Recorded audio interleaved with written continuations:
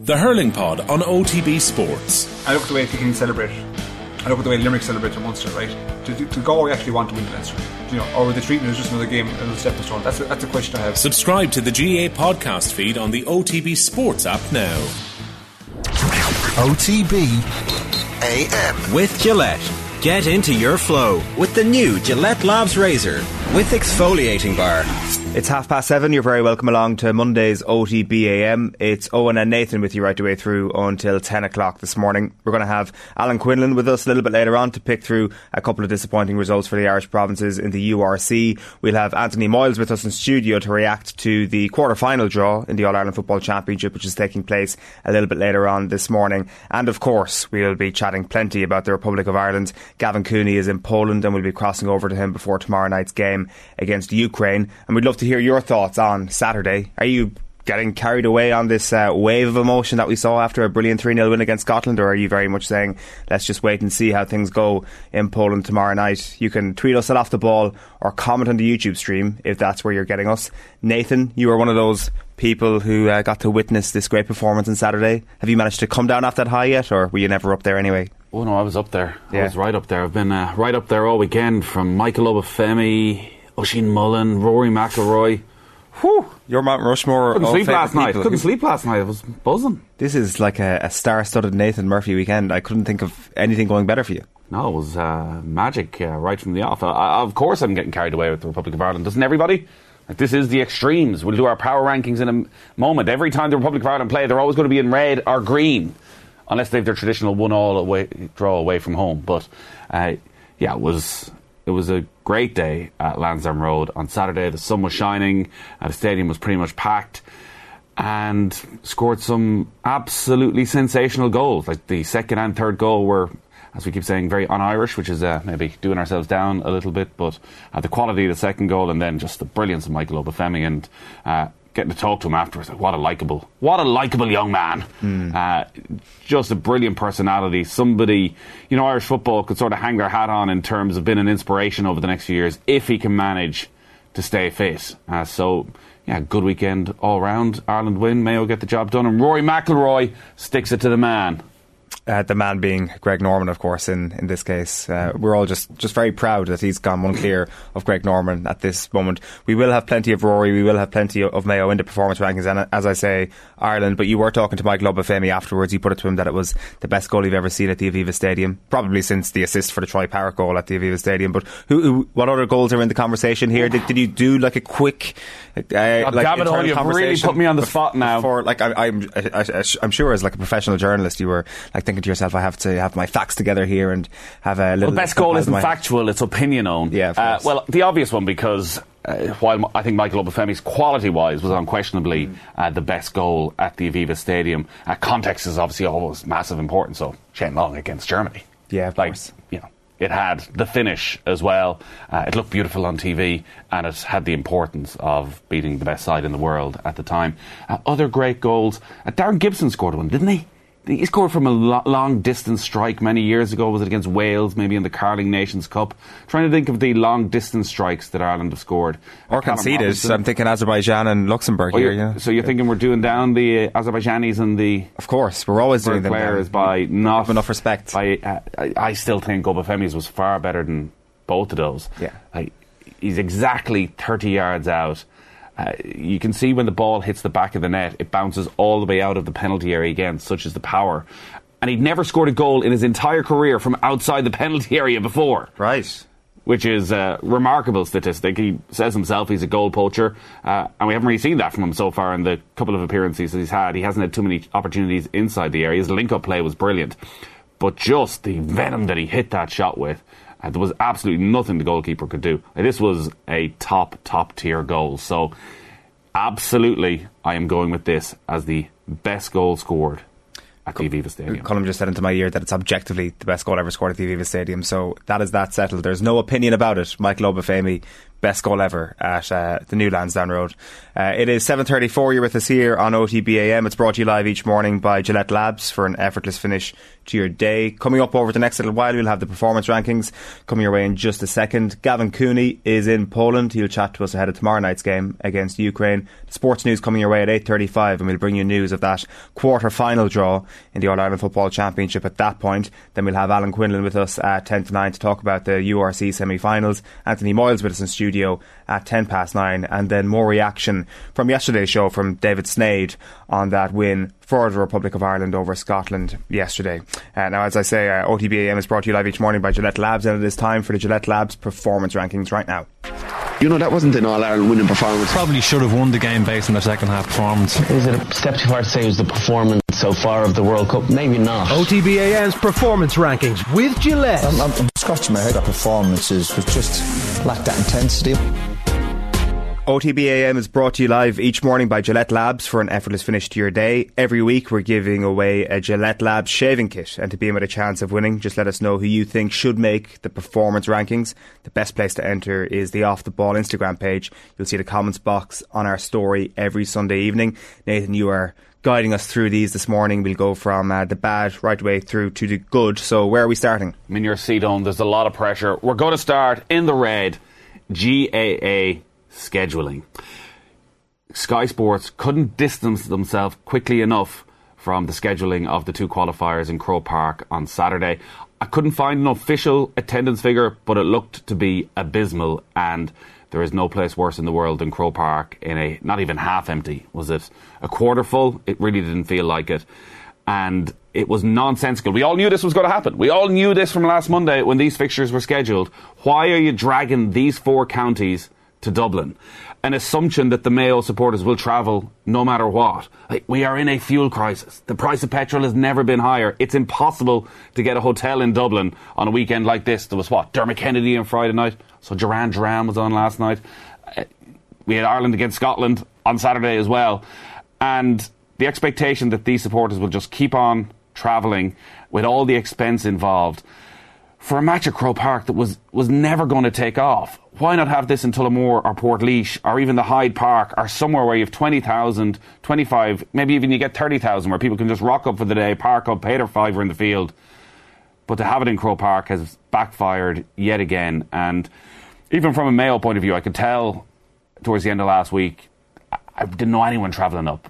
And I don't think that was we presume that Mayo will win, though I think there was a bit of, if Mayo do win, they're going to be back here in 2 weeks' time, and there might be an All-Ireland semi-final as well to come quickly after that. And also, Mayo have been in Dublin to play Dublin in the league. They've been in Dublin for the league final, and now they're back again. And listen, it was clear the Mayo players were very keen to play in Croke Park, and the management were happy with that, but it needs to be about more than that. It needs to be about what dragging Clare supporters up.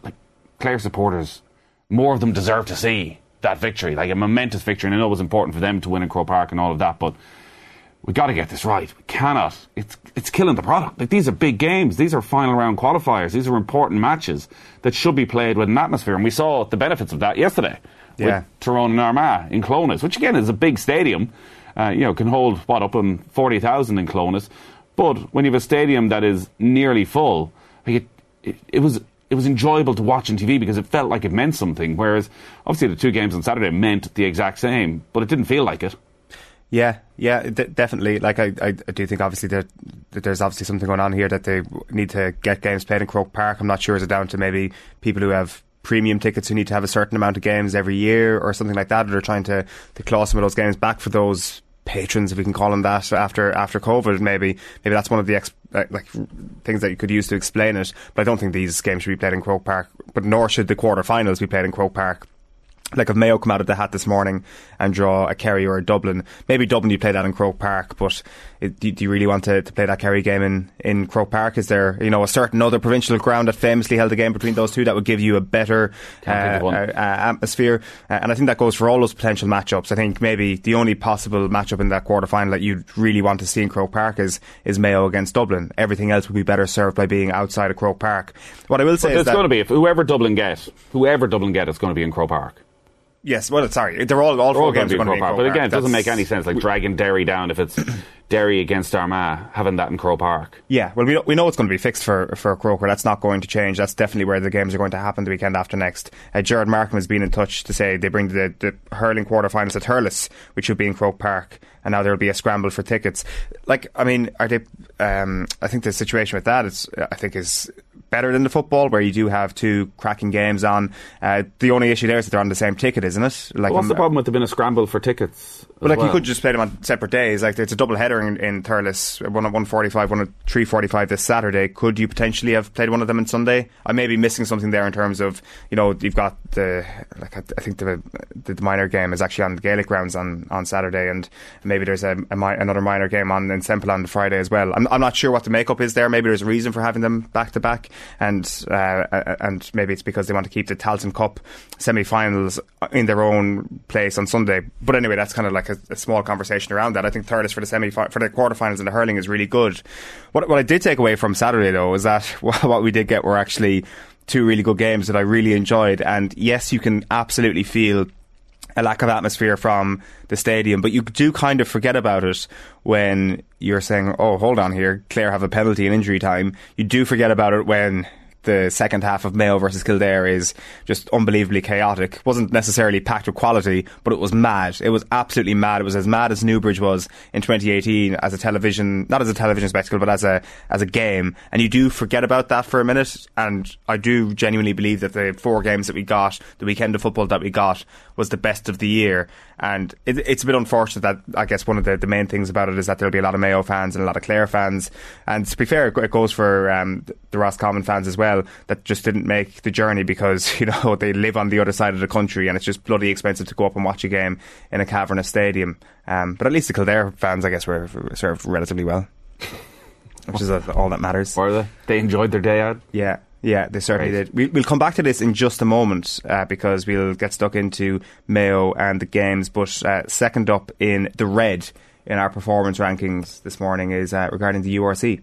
Yes, the URC final, the one we've all dreamed of, the Bulls against the Stormers. Yeah, a bit of a shock to the system for Irish rugby over the weekend. Leinster beaten on Friday night. Ulster just about edged out on Saturday, and quite the post-mortem I would expect for Leinster after this game. Nobody was quite expecting. I think the Bulls are maybe 14-1 to beat Leinster, so it was a heck of a shock. And while it was 1 point game in the end, the game was obviously done quite a few minutes before that. And Leinster end the season trophyless for the first time in 5 seasons. Question marks about their physicality again after a couple of years against Saracens, a couple of years now against La Rochelle. That the arrival of the South African teams into the URC and now from next season into the Champions Cup as well, that Leinster need to find something different. It was interesting listening to Leo Cullen after the game describing it as squeeze rugby, admitting that they were outpowered, but said it's not really in our DNA. And that's a conversation that's going to have to happen in Leinster over the course of the summer, because it's not like they score an insane amount of tries on those regular Friday night URC games where I think most people have felt that the URC hasn't served Leinster pretty well because they've been so far ahead of everybody else, scoring over 4 tries on average in every single URC game this season. But do you now have to alter your plans because of the arrival of the South Africans? And I think that's already in train. I've rarely seen Leo Cullen as excited as when he's been talking about Jason Jenkins coming in. And a lot of people think Jason Jenkins is not exactly a superstar, but he is a big, big boy. And Leo Cullen obviously sees something there that he's going to be able to be an impact player in matches like this. But maybe a bit of a shock for Leinster, for Irish rugby in general, what's gone on over the last few weeks. I think the URC is in green, though, after those. Anybody winning as a 14-1 underdog in a semi-final represents a good competition. The drama at the end of the Ulster game is absolutely mad. I think it's the Irish provinces really that should be in the red this morning.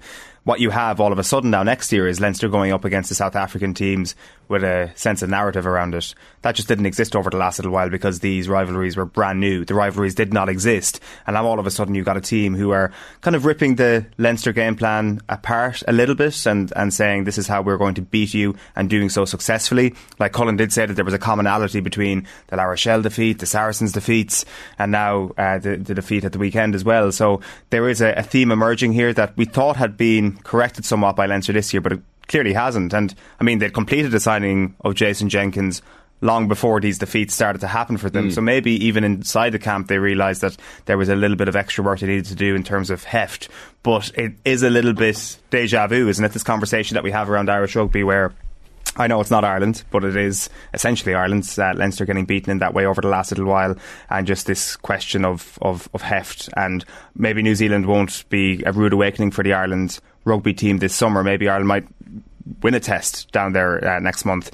But it does feel that the last couple of weeks have been a little bit of an edging towards the alarm button when it comes to Irish rugby. The sort of concerns that people would have had around the power, they haven't gone anywhere. And it would be very, very interesting to see what would happen if Ireland came up against South Africa in the morning, for example. Would these... Well, they will later in the year, so we get a proper sense of it then.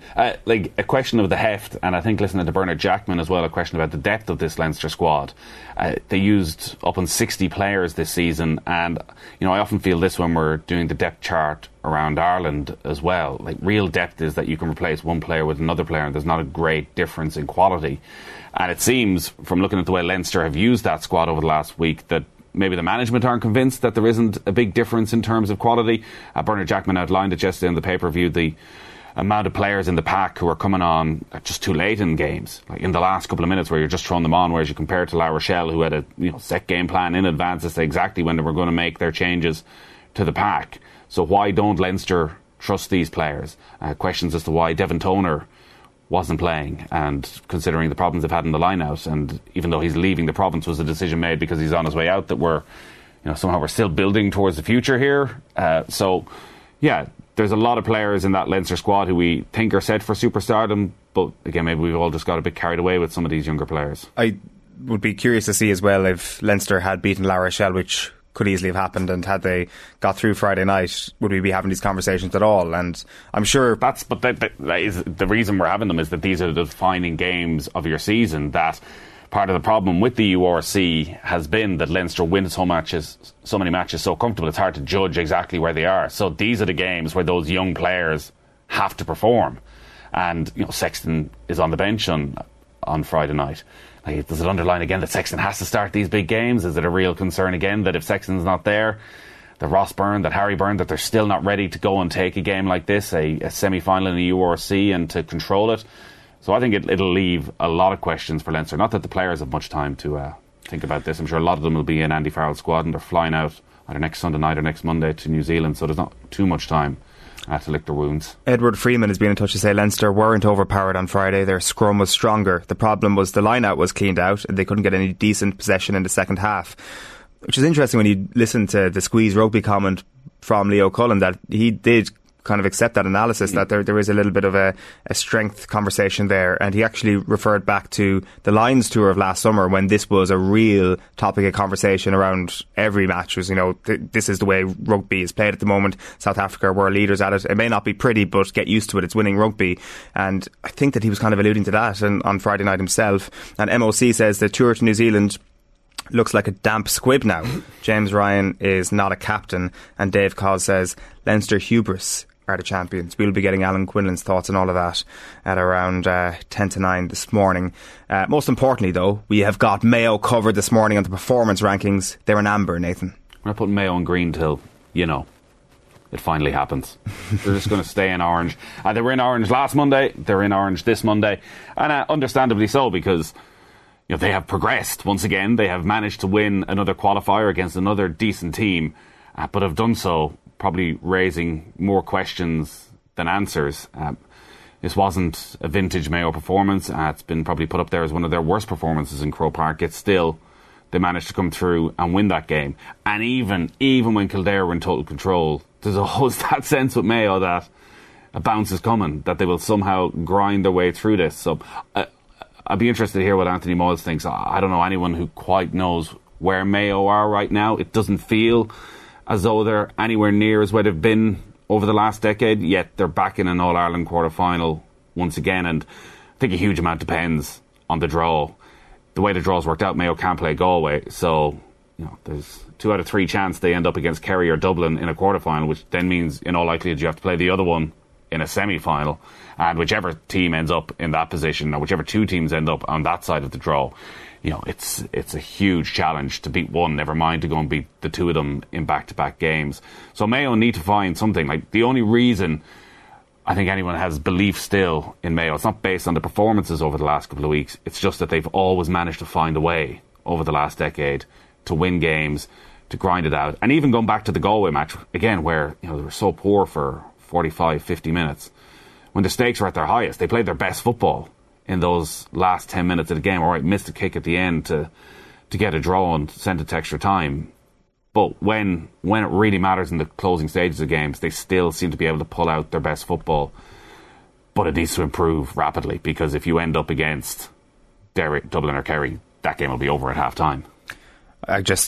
Predicting a draw is a really stupid thing to do, but I'm going to go ahead and do it anyway and predict that Mayo are going to draw Derry this morning, and it's going to be Mayo against Dublin or Kerry in the final, and it'll be the same as it ever was, and Mayo will find their way to the final once again. I take it right now. I take it. The big question I have for you is that in April 2020 you put Cora Staunton, Lee McHale, Kevin Kilban and Kieran MacDonald on your Mayo Mount Rushmore. How close is Lee Keegan to knocking one of them off that mountain? Well, I did the first Mount Rushmore, and mistakes were made. Let's hold our hands up there.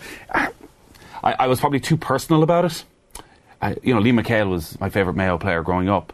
I heard Mossy Quinn say he's Mayo's greatest ever player, and I think most people would agree that he probably is now Mayo's greatest ever player.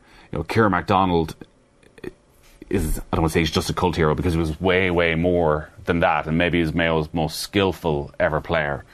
But I think what Lee Keegan has achieved on big occasions in All-Ireland finals, how he has been able to play his own game all the time and counter the man he's marking, and the longevity that he's had as well, and to still be, it seems, at the absolute peak of his powers at this stage, he has to be up there. And I think it's probably a done deal now that Lee Keegan is Mayo's greatest ever player. Yeah, wow, that's you've heard it here. So that is changing your Mount Rushmore then. That is like, love Lee McHale though. Yeah. Still love Lee McHale, of course. Well, you see, Lee, in terms of Mount Rushmore, obviously McHale got in because of the basketball and the football. So what we're coming to is Kilban. I'm going to have to think about this.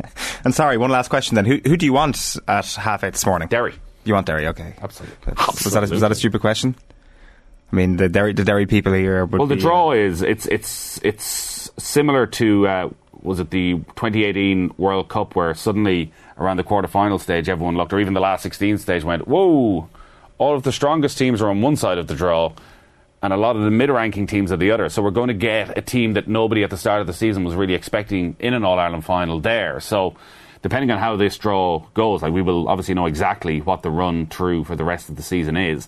That if you end up on the opposite side to Dublin and Kerry, and this isn't being disrespectful because all these teams you feel seem on a similar-ish level, and maybe Mayo even aren't on the level of Galway and Derry right now, but I think any team that sees themselves on the other side of the draw to Dublin and Kerry will feel there's a massive opportunity to squeeze themselves into an All-Ireland final. I think if you manage to get Mayo, Derry, Armagh and Galway on the one side of the draw, all of those four counties will be thinking middle of July we're going to the All-Ireland final. There'll be an absolute chance for them, and that's like a brilliant element of what's happened over the last little while, that it is a little bit lopsided. C-Mark's been in touch to say, why are Clare footballers not in green? Joke. And I mean, Keelan Sexton should probably be in the green for his performance, 1-1 in the last 5 minutes. Well, I don't know how you go about this. I have to apologise, obviously, on this is your gig at the Performance Rankings that you never ever get wrong. Yeah. And I got absolutely hammered last week because I didn't have the Munster hurling final in green. There was a good game of hurling that you didn't compliment. You're not allowed to do that. I apologise. It's rule number one of Performance Rankings. People. Always give hurling credit. I thought, you see, that what happened with the Performance Ranking is you put in all the stuff that we weren't going to talk about later. So I left out Clare and I left out Armagh out of green because I assume we're going to talk about them in depth with Anthony Moyles a little bit later. And neither of them deserve to be an orange. Mayo deserve to be an orange. They do. Mayo are the living embodiment of orange. Shane says, why is Donegal not in the red? It's a very good question as well, Shane. Donegal, one of the most, I would say one of the greatest underachievers over the last few years in Gaelic football, but the players that they have, even yesterday there was kind of like an underachievement within the game. The madness of their collapse is actually spectacular. We will dive deep into it a little bit later on with Anthony Moyles, but their story since that 2014 semi-final win against Dublin has been pretty interesting. Like, they've never made it back to a semi-final since that point, and you really do feel that that's a team with the quality to be back into the semi-final and maybe even make it to a final. And perhaps they are the example of why the provincial championships really are screwed, is that they've had a tougher path than most every single year, and they've suffered as a result of it. Maybe not. Maybe it's all internal, and maybe they could have done a lot more themselves to try and get over the line in a couple of those big games over the last little while.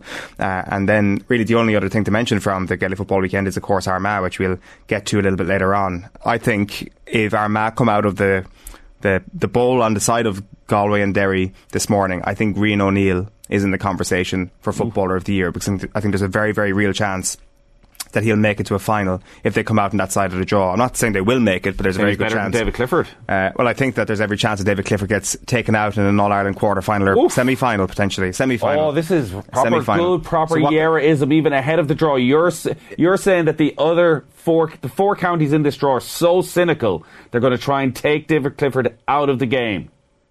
Yes, let's go with that. Yeah, that's exactly what outrageous I said. Slur.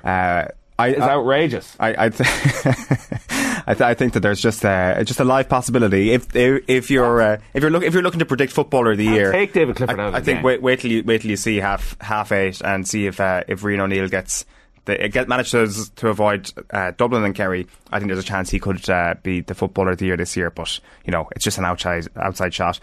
We've got a couple of things to go through in the green, because there were some good news stories from the weekend, Nathan. Yes, Rory McIlroy in the green. Victory last night at the Canadian Open. He won it in 2019. It was cancelled for a couple of years because of COVID, so it's actually the first time he's ever defended a title, and it was a brilliant final round. It couldn't have worked out better in terms of entertainment for the PGA Tour, who are in the midst of this war with Live Golf, and they couldn't have a better frontman right now than Rory McIlroy, who, as well as being still, I think, the biggest star relevancy-wise, with Tiger Woods not playing much golf, has also sort of become this moral champion for golf, and it seems to sit very comfortably on his shoulders.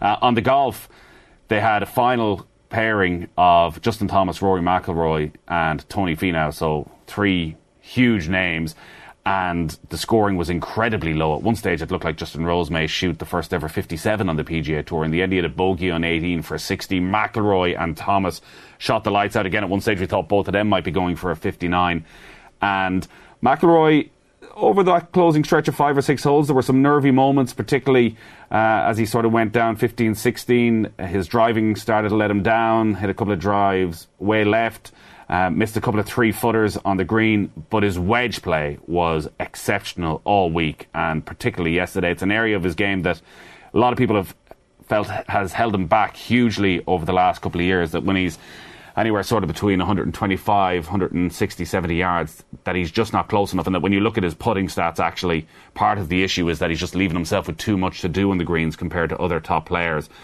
But on 17 and 18, he more than delivered the goods, and throughout yesterday's round, his wedge play was as good as I've ever seen from McIlroy, and he just about held off the challenge of Justin Thomas, who faded and made a mess of 17 and of 18.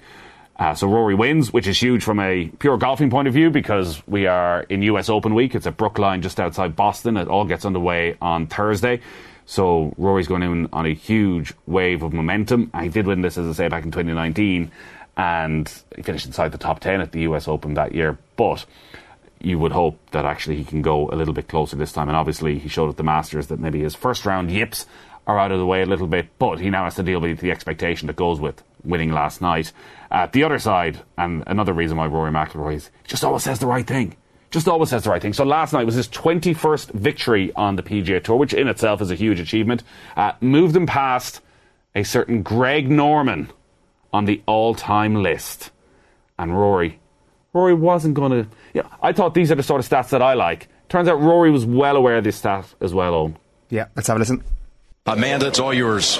Rory, on a week where you have emphasized how important it is for you to play against the world's best, what does this win in this scene mean to you? Yeah, it's incredible. Playing with Tony and JT today, two of the top players in the world, and all of us playing the way we did. I mean, I think the worst score of the group was 6 under par. Yeah, this is a day I'll remember for a long, long time. 21st PGA Tour win, one more than someone else. That gave me a little bit of extra incentive today, and happy to get it done. Justin Thomas as well was tweeting with a winky face after the number 21 as well on Twitter yesterday. So you can imagine the conversations that are being had behind closed doors between the likes of Justin Thomas and Rory McIlroy about Greg Norman at the moment. Today, though, the big thing, I think 6 o'clock, Phil Mickelson is in front of the press, 6 o'clock Irish time. That is going to be pretty interesting because he doesn't necessarily always do media before majors, certainly early in the week. And there's only going to be one thing that people are going to be asking him about. And this seems to be quite a pinch point as well. The majors and the acceptance of live golfers at the majors. This is going to be a very interesting couple of days of a build-up to Brookline. Well, everybody's on a bit of a high who feels that the best players should stay in the PGA Tour because of having such a brilliant finale to the Canadian Open.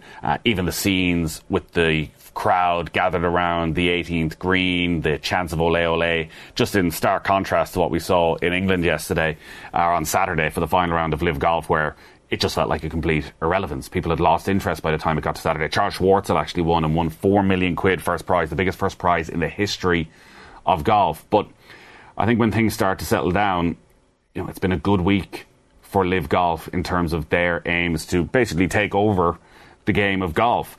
They got through the first week, with some teething problems, and Phil Mickelson could be interesting because every press conference so far has been a bit of a shit show, let's be honest. Graham McDowell has done himself what feels like irreparable damage with what he has had to say over the past couple of weeks. But the likelihood is that by the time they get to Portland, Oregon at the end of June for the next Live Golf event, that they could have 16, 17, 18 of the top 50 in the world. So you have a massive split, and you are less likely to have the type of scenes that you had last night, where you have the best players in the world in the final group. Now, at the moment, it doesn't look as though any of the top 10 in the world are going to go, and maybe all the negativity will have an impact. Like Harold Varner, who's not a huge name, he's top 50 in the world rankings, was one of those who was initially seen to be a definite to go to Live Golf. There have been a lot of reports that he's having second thoughts now because he's seen the backlash that has come towards the players, and probably doesn't want that moment where he has to sit in front of the media and give that explanation as to why he's taking this money. But the PGA Tour haven't responded to this in a particularly strong way. They came out and they banned the players and said anyone who goes isn't going to be welcome on the PGA Tour, but that was sort of the least they could do. And part of their problem is it's not a fair fight here. Like, they can respond by trying to increase prize money, and I'm sure they will, and the rich will get richer on the PGA Tour as well, as they have done already over the past 24 months because of the interest from Live Golf. But Live Golf have invested $1-2 billion on this, and they don't look like they're going to slow down. So the PGA Tour, if Live Golf decide to go and offer Rory McIlroy $500 million, which you'd imagine he will, the only thing they can rely on is that Rory McIlroy morally doesn't want to go and take that money and feels that his legacy is built on the PGA Tour. And we've now seen them go down a different route. Jay Monahan, who's the commissioner, has been interviewed last night and was going down the patriotism route. So it came out in the middle of last week that the 9/11 Families Group had written a letter to all the top US stars asking them not to play in this because of the strong Saudi connections to 9/11. And Jay Monahan, basically that was his main point in his interview last night to try and keep players was, have you ever had to apologise for being a PGA Tour player? And I went down the route of, I know families, I've had friends who lost people in 9/11. These are difficult conversations to have. So to try and tug on the heartstrings of these players, but it seems clear that anyone I've heard who played in Live Golf, like, there isn't a ounce of remorse or regret or consideration for anything but the amount of money that they're getting. And like Phil Mickelson did a press conference last week and sort of laughed his way through things. I would expect it'll be something similar, and like, this week's going to be fascinating in some ways. Will there be? I can't imagine there will be. Like, will there be any bit of a negative reaction towards Phil or Dustin Johnson? And also, there's definite possibility that one of the Live golfers wins the US Open. Like, Dustin Johnson is still one of the best golfers in the world right now. Maybe Dustin Johnson can go and win this week, and what will that mean for them? That would be quite the scene. A few people in touch asking about if Live players are allowed to play at the US Open. They are this week. They are for now. They are this year. They said, listen, we don't feel that as a US Open we should change our rules for players who have qualified. But I think they've left it open. And listen, Live Golf may have weighed this up and looked at the four majors and thought, are they going to unify in a stance alongside the PGA Tour? At the moment, it doesn't look like they will. There's been no indication, really, from the PGA Tour or from the majors that they will ban the players from LIV Golf. And there's a lot of speculation as to what's going on with the European Tour. We still don't know. We haven't heard at all from the European Tour. So this is going to run and run. But while it was a very, very good night for the PGA Tour and a reminder of how great the PGA Tour can be, it's not a perfect entity in any way, but it gives us that brilliant Sunday night entertainment. And I do always feel sorry for Americans, because Sunday night, it's a real... Obviously, in this part of the world, it's Sunday night, but in America, it's like 4 o'clock it's like 4 o'clock. But it's perfect Sunday night relaxation for us. So we're just on the couch having a good time watching this. They sort of miss out on that, don't they? Yeah, poor Americans. Absolutely, yeah, bloody hell. I never really thought of it like that, Nathan, it turns out. The last thing in our performance rankings this morning is the Republic of Ireland, which we'll stick with over the next half an hour or so. Any top line from Saturday that we haven't touched on just yet that stuck out to you, Nathan? This was a pivotal game for Stephen Kenny. I felt ahead of kick-off that we'd know a lot as to where we were going at the full-time whistle and the crowd's reaction, that if it hadn't gone well, again, there's ways of losing games, and if it hadn't gone well and Ireland had lost in disastrous fashion, if there were boos ringing out the Aviva, we could be heading towards an end game pretty quickly. It couldn't have been more different from that. It was absolute jubilation. The tightness of the players was there straight away. The second the full-time whistle went, all of them into a huddle. They went off in a lap of honour. A huge crowd stay behind. Stephen Kenny, I think he looked a little bit emotional because, again, hasn't had too many days like this, certainly in front of a packed Aviva Stadium. And all round it was a really good performance. There were some sloppy bits in the first half that could have given Scotland an opportunity, and if John McGinn takes one of those chances, we could be having a very different conversation this morning. But Ireland got the first goal, and that really felt key to this. Yeah, it was the one scrappy goal, and Alan Brown pops up in the right place again. But that just seemed to ease a little bit of pressure on everybody. And remember, against Ukraine, Ireland started well in the first 50 minutes, and then Armenia played well in the first 45, but couldn't score. So actually getting a goal and scoring 3 goals at home, I think it's 1989 is the last time Ireland scored 3 goals at home against a team ranked higher than them in a competitive game. Hadn't won a competitive game in 3 years since a match against Gibraltar. So, yeah, Scotland were great, and probably Andy Robertson was way, way off where you would expect him to be, and McTominay had no great influence in the game. But they're still a decent team. So this is a performance that Ireland need to build from now. They've got a very tough game tomorrow night against what we expect will be a full-strength Ukraine. And they're now missing, unfortunately, several players from Saturday as well. But this is what people thought they were buying into when Stephen Kenny became manager. Young, youthful, exciting, attacking team, playing a good quality of football in possession. The quality of the second goal, Troy Parrott's involvement gets somewhat overshadowed by Obafemi, but he goes up, he wins the initial ball, and then he doesn't just stop and wait. He makes that charging run through. And Obafemi's little dink over the top was just sensational. And for Parrott to have made the run and followed up is exactly what you want. And even then, the balls and the bravery to take on the shot for the third goal. How often have you seen an Irish attacker drop deep like that? And they take the simple option. They roll it out to the right-hand side. The cross is whipped in. It's cleared out of play. You get a corner kick and everyone's happy with that. So, yeah, some people will look at the playing it out from the back and say it's still a sign that Ireland are trying to do too much of the wrong thing. I don't think so. I think execution-wise they got it wrong on a couple of occasions, but every team does that. You have to ask that question of the opposition. So, yeah, it was a brilliant day. Saturday night, 5 o'clock is a perfect kick-off time, I think.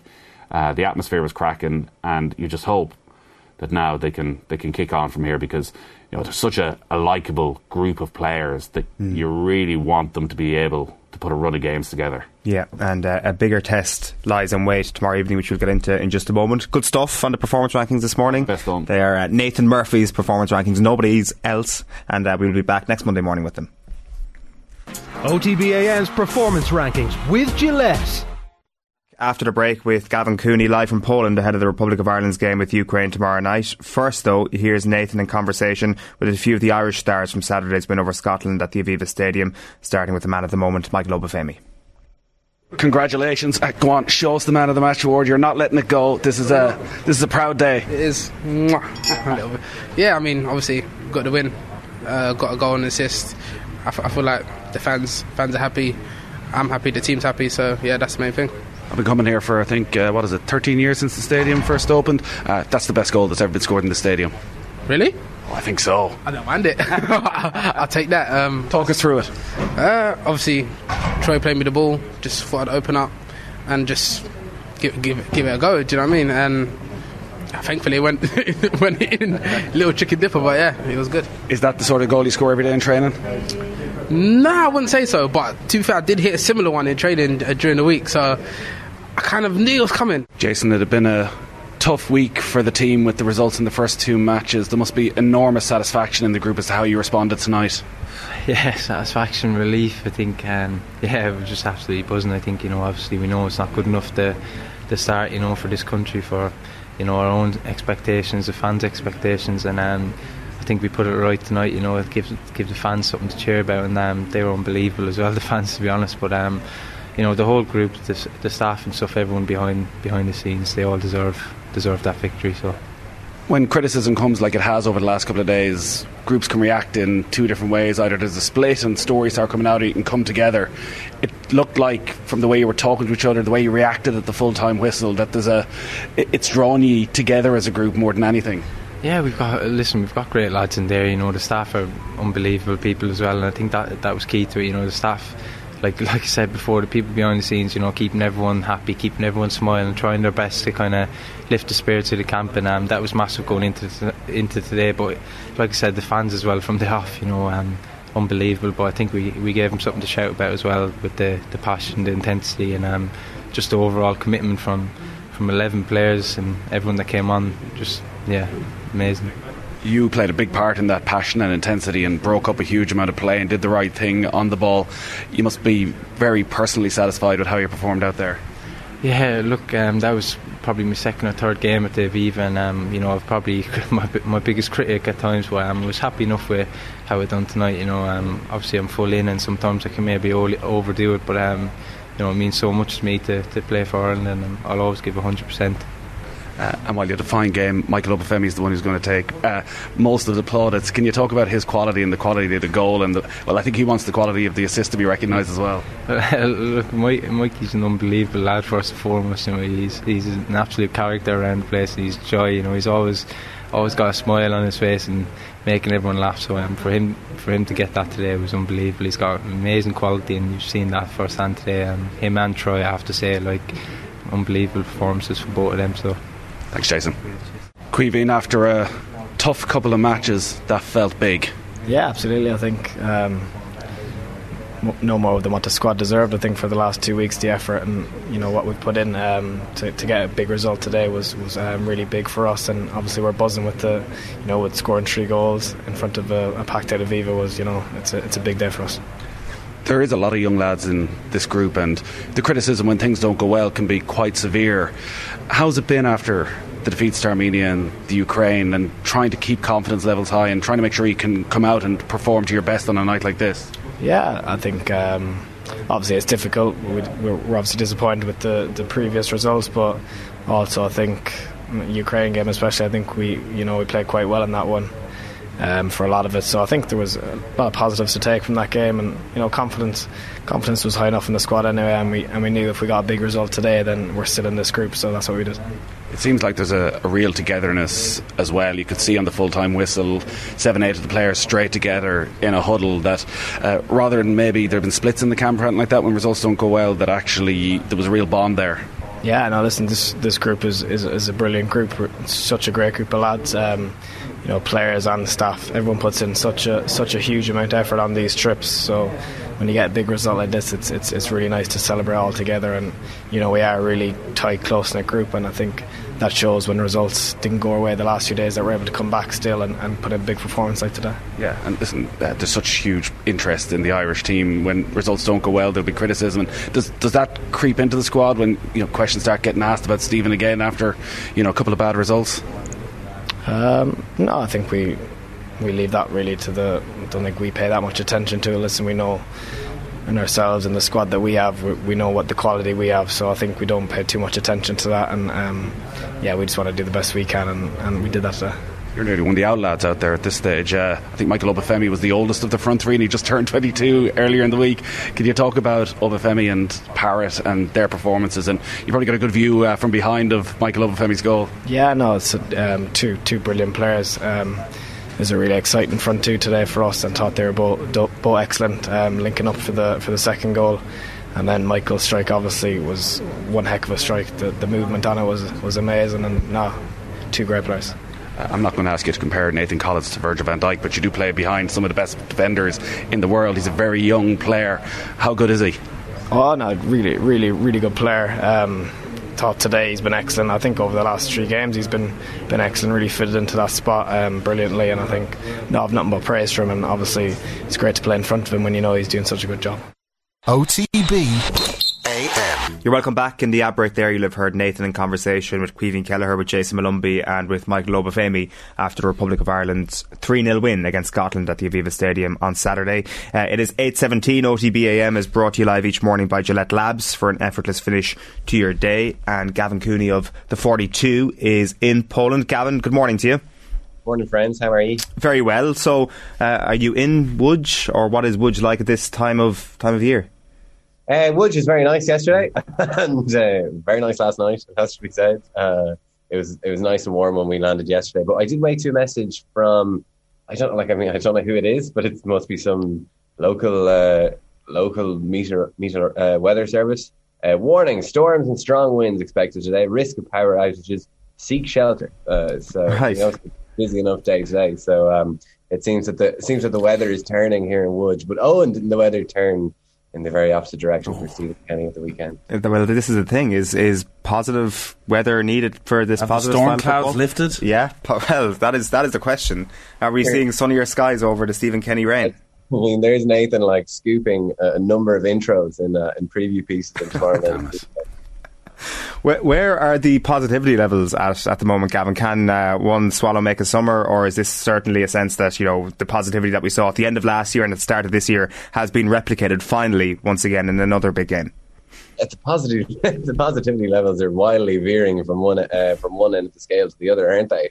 I think the atmosphere at that game was terrific before the game. You have to say there was no sign of any kind of doubt about the manager or a lack of support to the team festering beforehand, and it was absolutely bouncing afterwards. You have to say it was a really strong attendance, just shy of 48,000, and the atmosphere was really, really good. And my kingdom for a time when we talk about we analyse Ireland and talk about the team without just making it a referendum on the manager. It seems like he's either just proved that he's the man for the job forever, or that he's forever and got his back against the wall trying to prove that he's still the man for the job and is fighting for his job. But that's the gig, though, isn't it, Gav? That has been the gig for every international manager.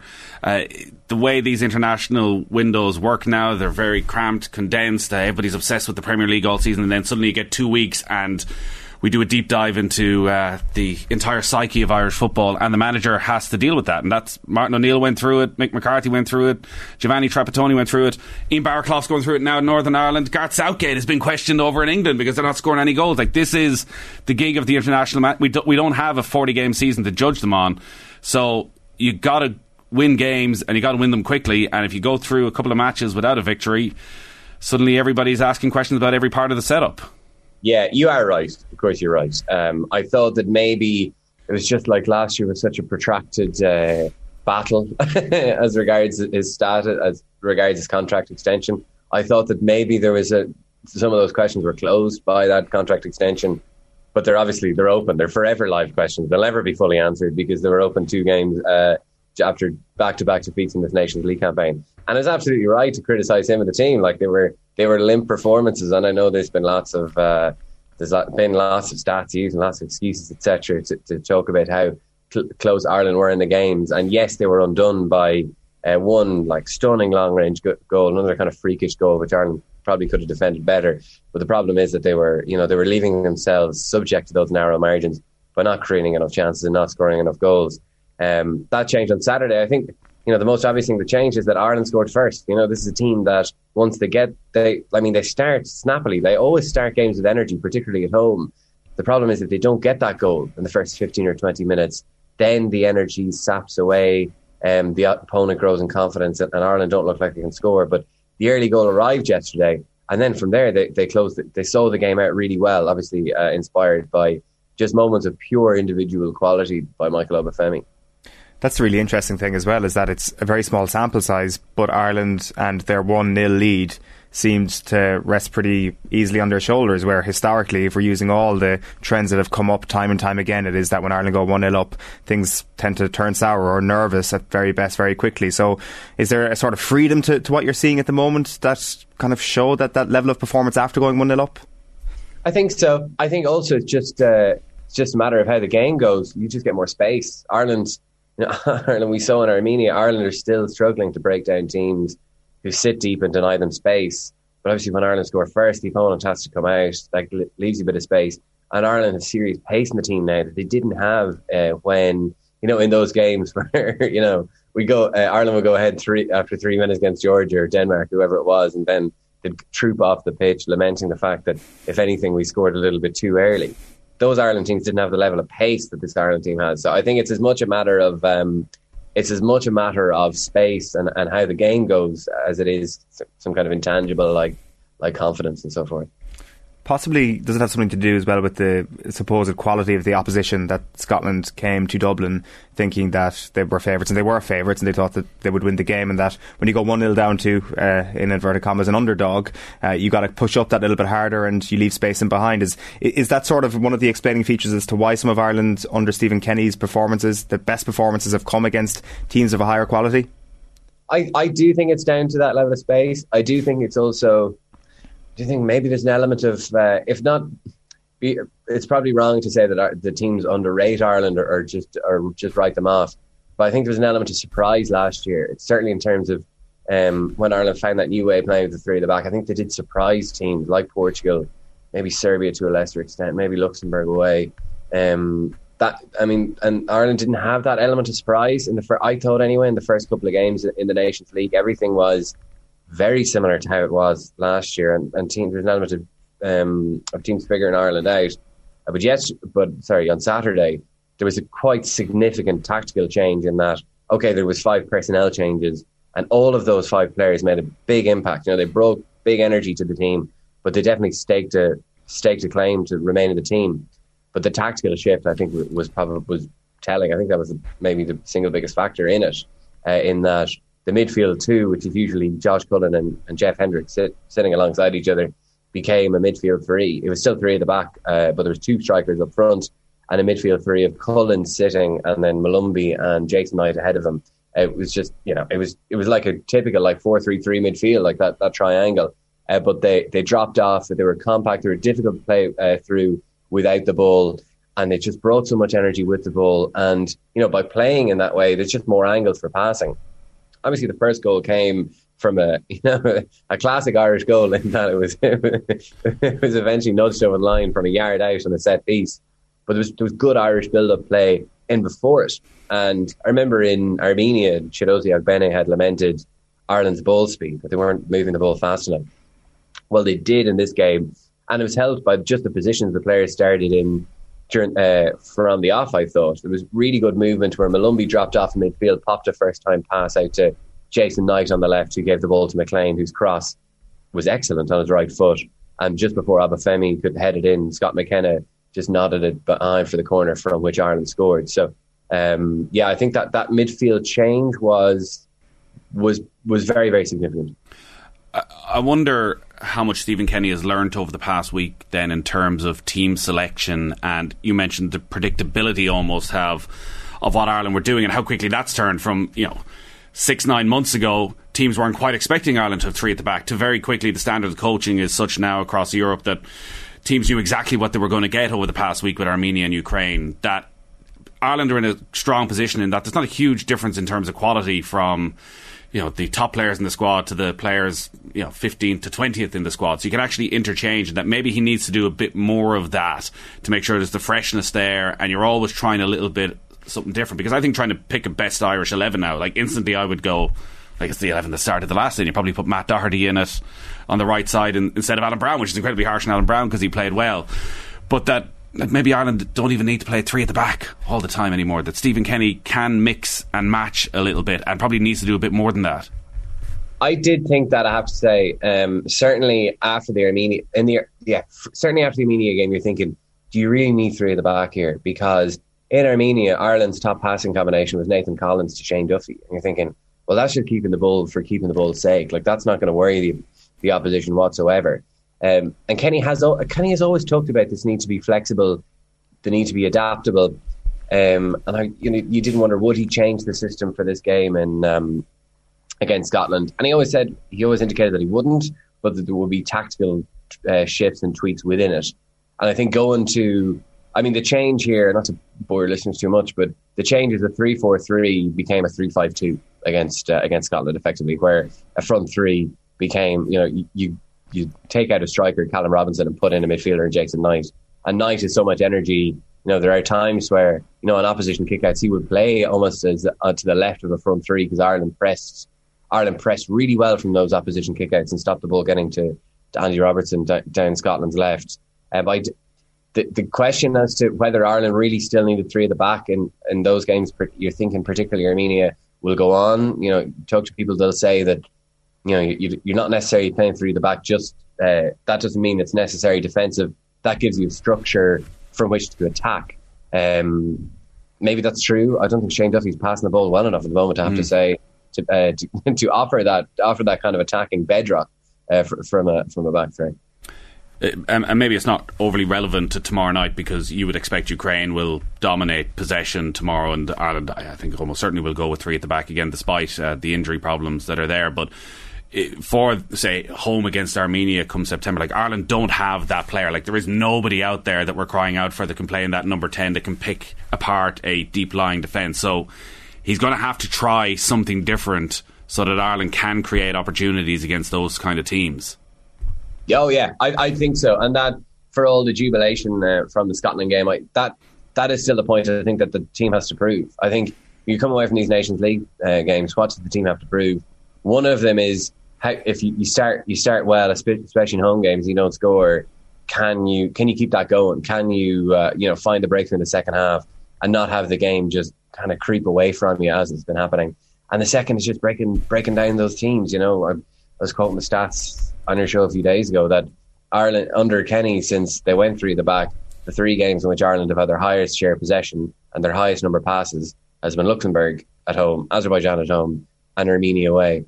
And they're the problem games, had Ireland just won in Armenia, there's no talk of crisis at all. They're going to lose both of Ukraine, and you shrug your shoulders at the end of it thinking, okay, well, that's fair enough. Ukraine are a much better team than Ireland. And that's where the team continues to let themselves down. And there's sometimes a little bit too much kind of boosterism after games. I have to say, I thought Kenny definitely tempered himself after the Scotland game. He was invited to do a couple of victory laps. Have you answered your critics here, etc., and said that personal vindication. That's not what I'm in it for. Rightly enough, but it's because the team still has a good bit to prove. Well, that was quite striking, wasn't it? Because he was also asked at one stage about the potential of this group, and we saw it on Saturday, just how good can these guys become. And Kenny 6 months ago is probably going all out and saying, listen, we're not thinking about qualifying for Euro 2024, we're thinking about how far we can go in this competition. Whereas actually he said, I think he even acknowledged himself, we've learned from making grand statements, but they can be very good. Yeah, no, absolutely. Like, he's not one to manage expectations, really, is he? And it goes back to last year when he said the target was to win the Nations League group. This was in October. This was before the draw was ever made. And he stuck to it, in fairness. I think you said that publicly. He brought that up. Win tomorrow night. He brought that up completely unprompted. And he hasn't run back from it since, and he can't really. So he hasn't been one to manage expectations. But in fairness, and I don't mean this disrespectfully, not refusing to manage expectations is one of the reasons he got the job in the first place. He was willing to talk about the players available and the team and the potential of it all in a way that was very, very different to the incumbent manager, who was actually Martin O'Neill at the time, and in a very different way to any other of the candidates who were out there. So, not managing expectations is kind of one of the reasons he got the job. But you're obviously getting a bit carried away. Obviously, if you think beat Ukraine now, you're looking at the mathematics. You mentioned the first goal there, and typical Irish goal. Could we have a moment's appreciation, please, this morning for James McLean, who gets a rougher time than most Irish sports people? He won his 93rd cap on Saturday evening at 33. An awful lot of people felt, oh, well, he won't be a Stephen Kenny type of figure. He'll be one of the first against the wall when Stephen Kenny comes in. We won't see James McLean again. Only Damien Duff, Steve Staunton, Kevin Kilbane, John O'Shea, Shay Given and Robbie Keane have played more games for Ireland than James McLean. And he was brilliant on Saturday. And set pieces are something we almost turn our noses up at this stage in Ireland. But with Howerhan not involved and Robbie Brady not in the squad anymore, Ireland have struggled hugely from set pieces over the past year, haven't looked anywhere near the threat that we have, and there's no shame in it. Like, look at what Liverpool do with set pieces, bringing specialist coaches in for all of those areas because you know the fine margins. And McLean's deliveries, I think from open play and the energy he brought down the left hand side and the experience and all that was top quality, but also what he contributed from set pieces ended up being a game changer because it's what gave Ireland that first goal, which I think, as you mentioned as well, that corner kick comes from the McLean cross off his right foot just before that in towards Obafemi. So he gets a huge amount of totally unnecessary stick, I think, at times, James McLean, about his quality as much as anything else, but there's still something there. Yeah, I mean, his delivery can let him down, and you start at the start of the game against Scotland, you think, oh, maybe it's going to be another of those games because Ireland started really well. They pressed, they won the ball back, they drove to the end line, and McLean shanked his cross over the crossbar. It was really quite dispiriting. But from there, he was outstanding. His delivery was pretty much on the money throughout, off both feet, the right-footed cross that led to the corner, which he delivered for the goal. He was excellent on set pieces. There's another great cross for Scott Hogan for the goal that looks like it probably crossed the line. Are we sure that didn't go in? I'm not sure that it didn't, I have to say. There's no goal line technology. There is VAR. But we didn't, I don't know what camera angles they used because they didn't, I thought they obviously didn't show it on the ground. I thought we might see it in the press box, but no, we were just told VAR check ongoing that didn't cross the line. But I'm struggling to think of a better McLean performance for Ireland, I have to say. And you'd always bring that energy. I remember Mick McCarthy talking about, like, why do you pick James McLean? It's for something completely unpredictable, like that level of energy. And that unpredictability wasn't always... I always felt it wasn't always a good thing because you didn't know what he was going to do next, but that was, that could sometimes be to your detriment. But that level of unpredictability was good against Scotland for an Ireland team that had become predictable. And he just brought so much energy, so much pace, so much more, offered so much more than Enda Stevens did in the first couple of games. His delivery was excellent. I think he might be captain tomorrow night in Shane Duffy and John Egan's absence. And I always thought that Stevens was probably first choice ahead of McLean when everyone was fit. I wouldn't be so sure now. Good to see James McLean get universal appreciation this morning. Now let's have a look at the YouTube comments. MLC says, he's a headless chicken running around. Dan says, oh God, no, McLean, just because we've no options doesn't make him any good. Another comment in here from Brown Dog 1986. He says, the win against Scotland was bigger than you think. I now live in Scotland and travelled over with my half Scottish 8-year-old son who is neutral going into the game but is now all about Ireland. And I think we have to read out some of Tom English's piece on the BBC Sport website, who said, watching Scotland getting eaten whole by a hungry Ireland team at the Aviva on Saturday summoned up an image from one of those David Attenborough programmes where the cocksure wild beast wanders into the wrong part of the Serengeti only to be pounced on by a ravenous lion. So, Gavin, of the 11 ravenous lions who started on Saturday, everybody's fit. Let's pretend everybody's fit. How many are you changing for a one-off European Championships qualifier, for example? How close to Stephen Kenny's best team is Saturday's 11? Matt Doherty definitely comes into it. For McLean? On the right side. Right, okay. It is cruel to drop. Alan Brown was so good, but you could bring him in field for maybe Jason Malumbi if you're going to shift things up a bit. I think you might get Coleman in the team. It maybe is a bit harsh to be talking about dropping Duffy, but his passing, especially after the back, has been poor throughout these. Well, tomorrow night could be a big change for Irish football's future, because the expectation, I assume, is that Collins will play in the centre of defence tomorrow night, and the way he has played over these 3 games, it's hard to see Nathan Collins giving up that spot for the next few years. Oh yeah, it's quite exciting. Like, Ireland's emerging depth at centre back is quite exciting. One of the reasons to play a back 3 is to get all these guys into the team, and you forget Andrew Omabamidele, who's injured. Darrell O'Shea will come into the team. It's only a year since we're talking about Darrell O'Shea is the next big thing, but Collins has been outstanding throughout these he does, you know, it is future Ireland captain material, I have to say, the way he carries himself off the pitch and on it. He's been, you know, he was the beacon, he was the one beacon of shining light through the misery of the 2 defeats. And it was great, just great again at the weekend, you know. I mean, Scotland, you know, tried to save a bit of face after going 3-0 down. He cleared everything, he headed everything away.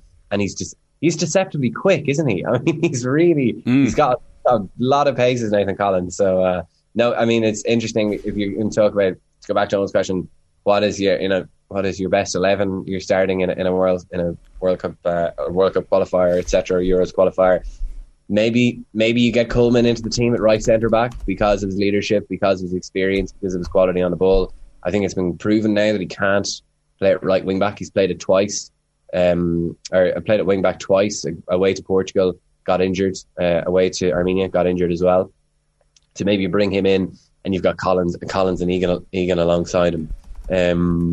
Other than that, I don't know. It's hard. I mean, it's hard to make a case to drop anyone else who played. We haven't really talked about Obafemi yet. I mean, he's the difference. You know, I mean, in fairness, we talk a lot about the manager's tactics, etc., but that level of individual quality is so telling because, you know, if Obafemi, he played that pass. I'm not sure many other people in the stadium saw that pass that he played for Parrott, and then outrageous third goal.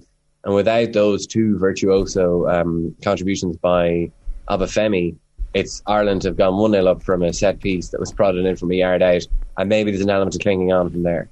God, you hope he can stay fit. Yeah. Because that's been the issue for him, and you know, he's nearly as wide as he is tall. Like, he is built like an absolute tank. And I was shocked when he said he'd never scored from outside the box before. When you look at the sheer venom he could hit that with, and the pace and the ferocity of it, you would think that's something he's going to be trying a lot more in the future. But obviously, you know, he's had constant hamstring problems. He's a big doubt for tomorrow night. I know Stephen Kenny seemed to rule him out, but Obafemi afterwards was saying, I'm going to be knocking on the physio's door and whatever I need to do. But again, do you risk him and the potential to aggravate it and sort of ruin his summer and ruin his pre-season and all of that?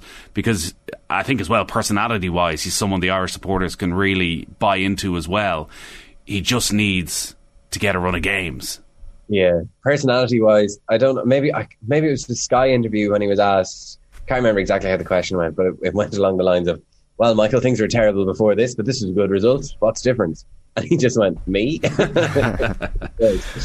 You know, he has been completely bedeviled by injuries. I mean, this season at Swansea was the first time.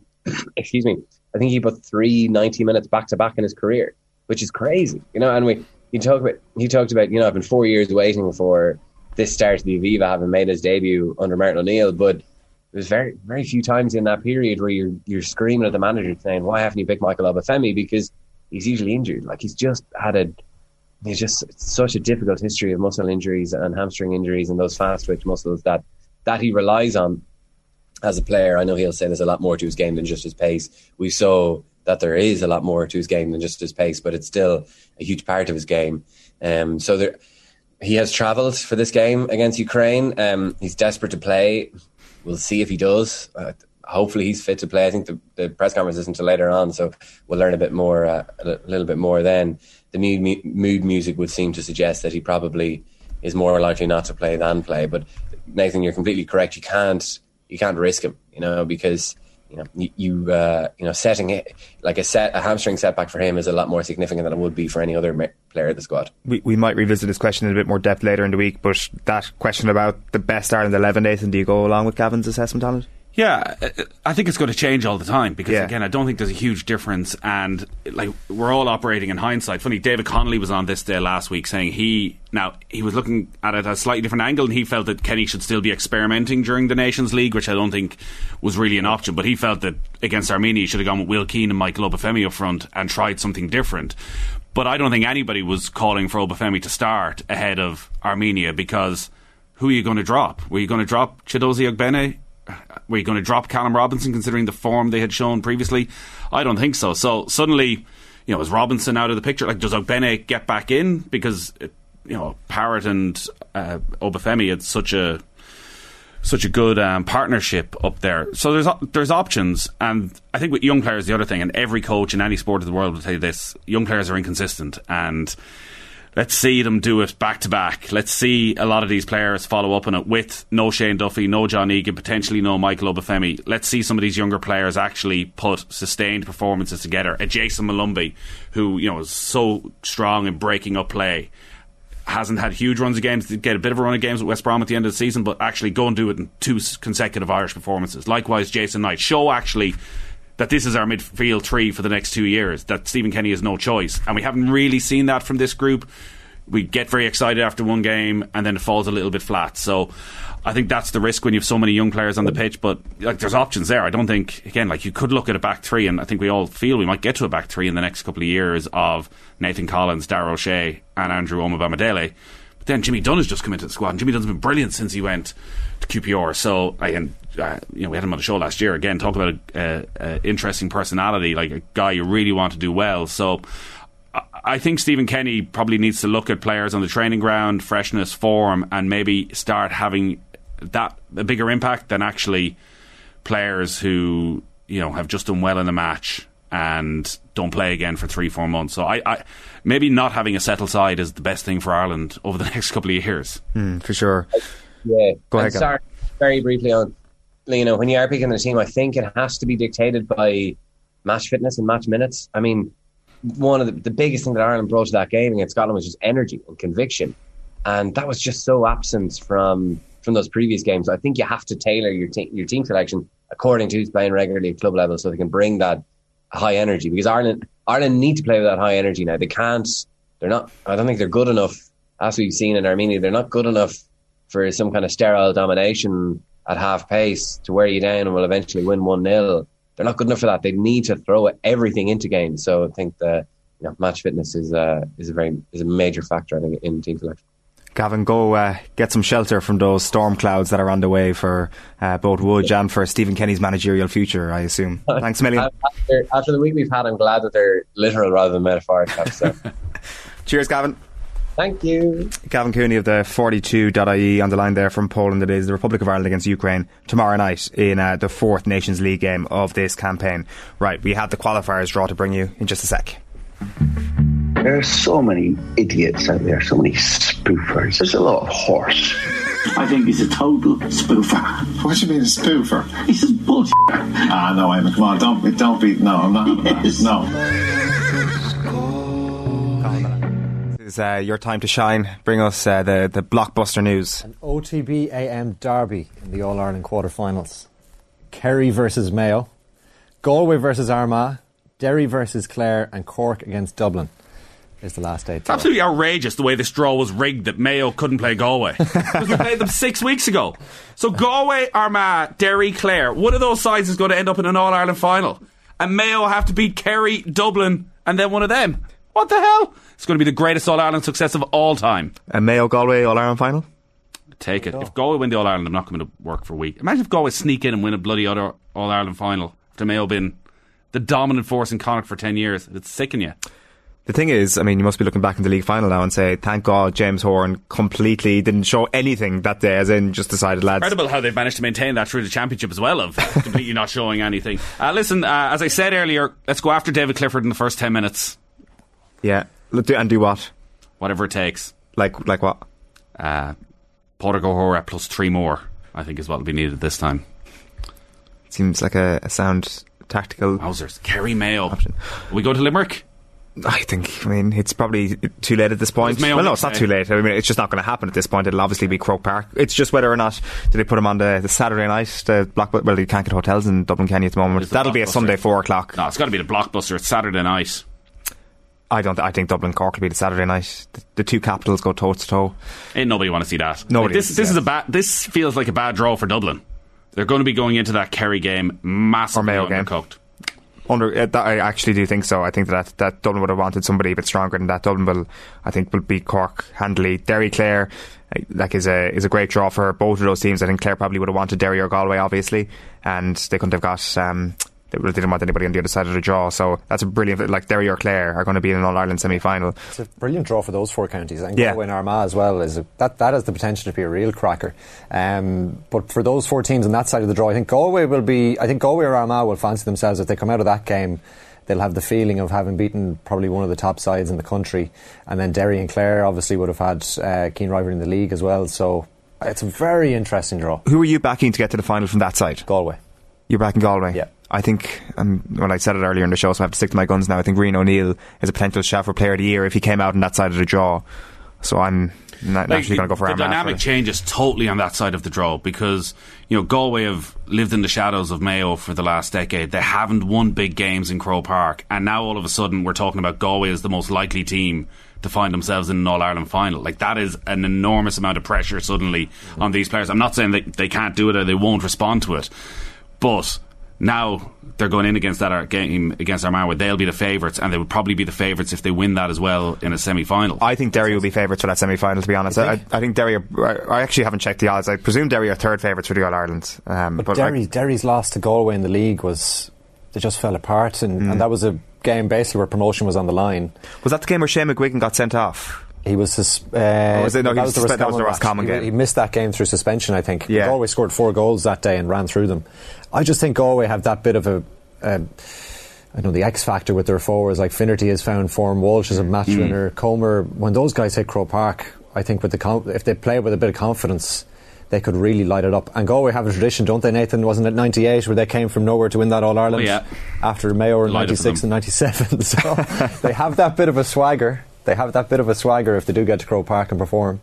So that's why I'm backing them to get the All-Ireland. But I think Kerry and Dublin are a long way ahead of anybody else, to be honest. Yeah, well, we will see. It's a tasty draw, isn't it? Yeah, there's a couple of good Clare, Derry against Clare. Again, Derry aren't used to being in this position. No, absolutely.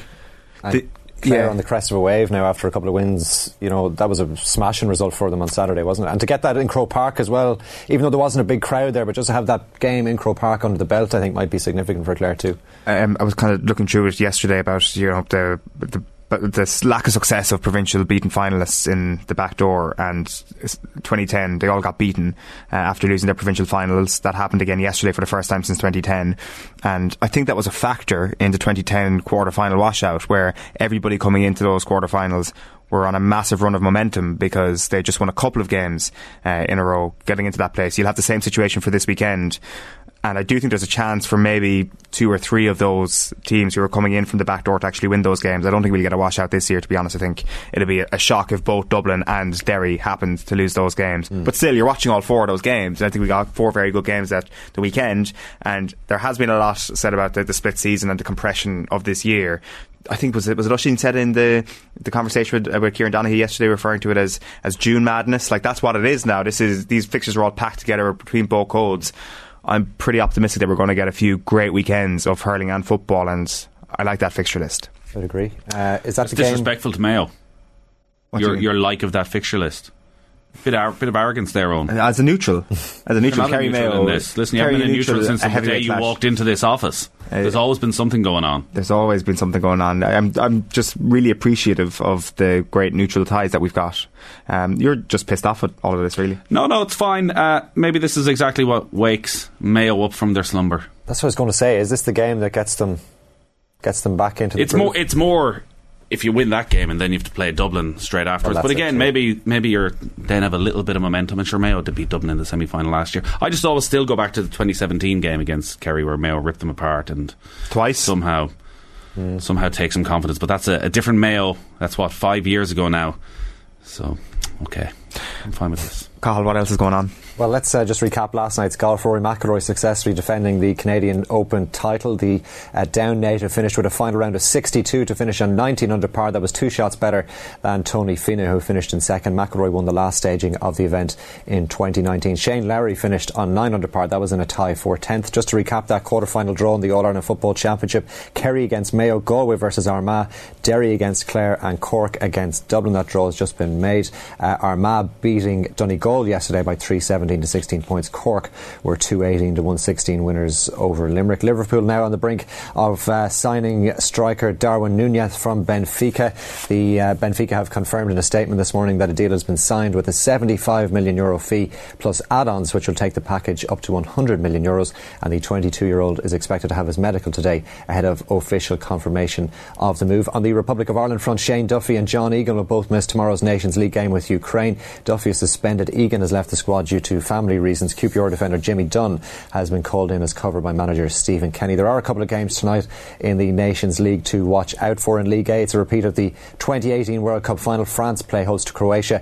Elsewhere, Austria take on Denmark, and one game in League B, Iceland take on Israel, and that kicks off at 7:45 Irish time. In swimming, Roisin Ní Rian claimed a bronze medal on the opening day of the 2022 World Para Swimming Championships yesterday. The Limerick native produced a brilliant performance to earn her spot on the S13 100-metre butterfly podium by just a quarter of a second, and she's back in the pool today as she vies for another medal in the SB13 100-metre backstroke decider. And finally, there's racing this evening at Kilbeggan, where the first is off at 5:30.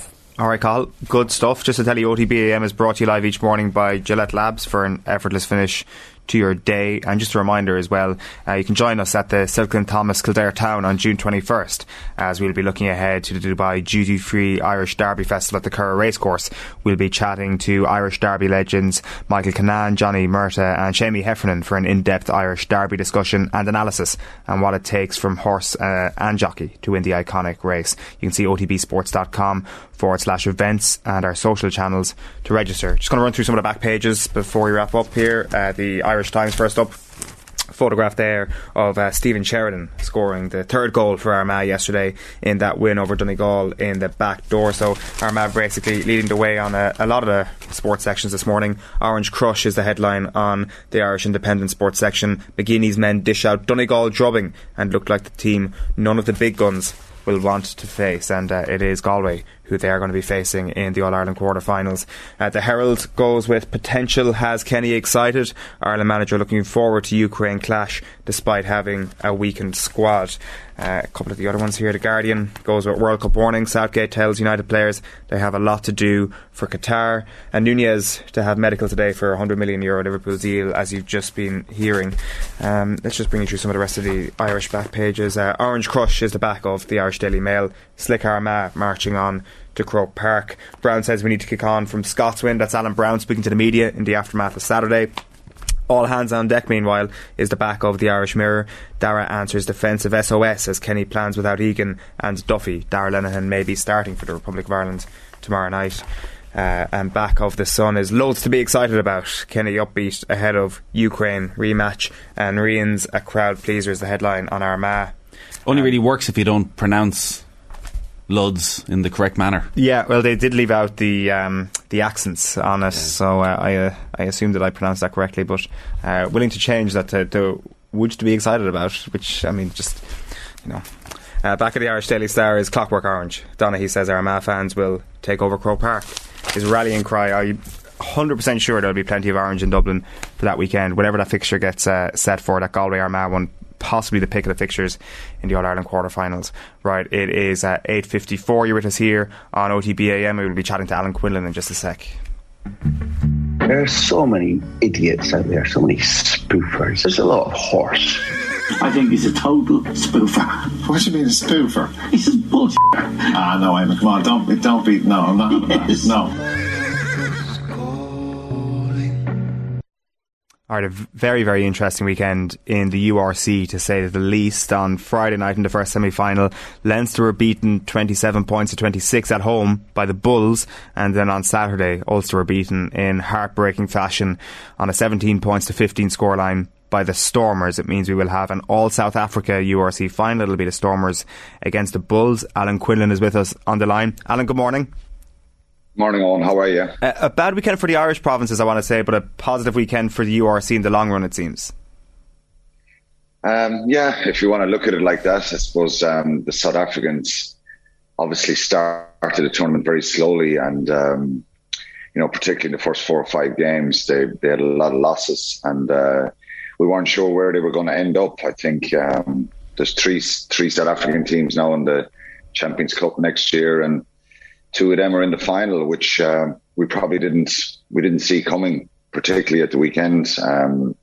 Everybody thought that Leinster would win, and probably Stormers would beat Ulster, but both results have gone the other way. I think Ulster looked like they were going to win the game, hanging on for dear life at the end, but conceded that late try, and obviously what happened Friday night was was a shock against the Bulls for Leinster. It felt after Leinster were beaten on Friday night that this was a really brilliant opportunity for Ulster to get some silverware, that they would be in a really good shout if they could get over the semi-final to actually win in Belfast and get over the line with a trophy that the Ulster fans have been crying out for so long. Like that second half showing where they don't score a single point, they're a man up for the closing stages of the game. Like that will surely have to go down as a desperately disappointing 40 minutes for Ulster Rugby. Yeah, I think the Stormers started well, scored 2 tries, and you kind of feared the worst for Ulster. But then they got 2 great tries themselves. I think, look, obviously there was a little bit of a doubt about the pass for Balakoon for the first try, but he did brilliantly then with the offload for Stuart Moore for the second, and you think they're right back in the game. Cooney kicks the penalty just before half time. You think they're in a great position, but I think they didn't manage the game as well as they probably should have in the second half. Didn't have enough, probably kicked the ball a little bit too much. I know there was talks of they didn't have enough territory in that second half, but they had their opportunities and just couldn't get over the line and stretch the lead a little bit. I thought, and you could say the same for Leinster. They had kickable penalties and they probably should have had shots at goal, and they kept going for the corner and trying to score them all tries. But hindsight's a great thing. They stole a line out, I think, on with a couple of minutes to go that the Stormers had, and in 78 minutes, they stole a Stormers line out. They were close to the Ulster line, and I thought that was it. That was the game for Ulster, but they probably should have just held on to the ball and tried to hold on to it. They kicked it away again. Stormers got back, and inevitably in the end they scored. I think it was 84th or 85th minute. It was heartbreaking in the end. It's hard to say that Ulster should have won the game. They certainly could have won the game, but you think if they were coming back home to Belfast to play a final, that they would have been the team that probably would have certainly would have been favourites to lift the trophy, and it's a massive opportunity lost. A little bit like Munster, long time since they won a trophy. It's 16 years. It's longer for Ulster, and they've come up short again. Quinny, can you talk about what should happen there then on 78 minutes when Ulster win that line out? Who are you looking for in that position to make the big decisions then? Is that what they were missing? A bit of leadership then? Is that just experience? Is it something you learn from quite quickly? It's difficult, Nathan. If you're an Ulster fan or an Ulster player, there's a nervous excitement when you win that turnover. It's easy to say from me looking back, maybe hold on to the ball there and just pick and go. It's a long 2 minutes. I always think back to the European final in 2008. We started picking and going Munster in about the 72nd or 3rd minute. It was much too early. But with 2 minutes to go, there's always a danger you're going to give away a penalty and you're going to do something wrong there. But I think it's down to leadership. It's down to experience, composure, Nathan, and they probably didn't have that. If you're going to kick the ball, ideally you try and get it to your out half, and he kicks long up the field, or find the touch finder outside, down towards the halfway line or something. But they kicked it down there and it didn't go out. Stormers come back and attack again. Particularly when you're after doing something so good by stealing that line out. It's deflating for the opposition. So I think it's down to a little bit of leadership and composure that they lacked at times in that second half, not just at the end of the game, but in the second half.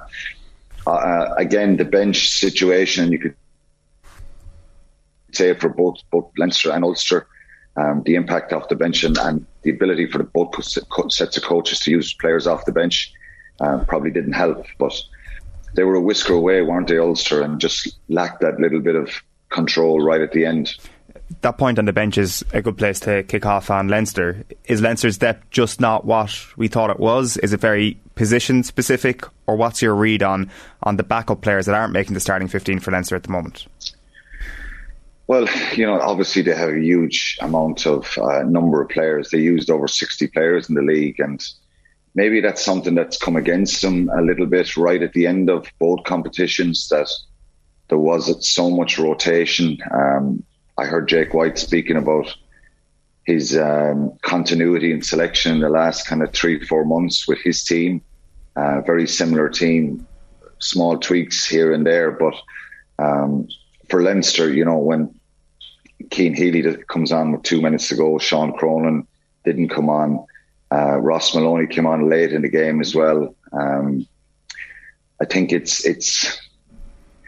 Michael Alatoa came on obviously for Tadhg Furlong and 65th or something minute, but I just think it's having that ability to make changes, particularly when a game is not going well.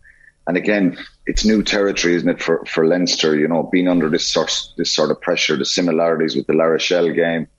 For Ulster, Tom O'Toole is still on the field in the 80th minute.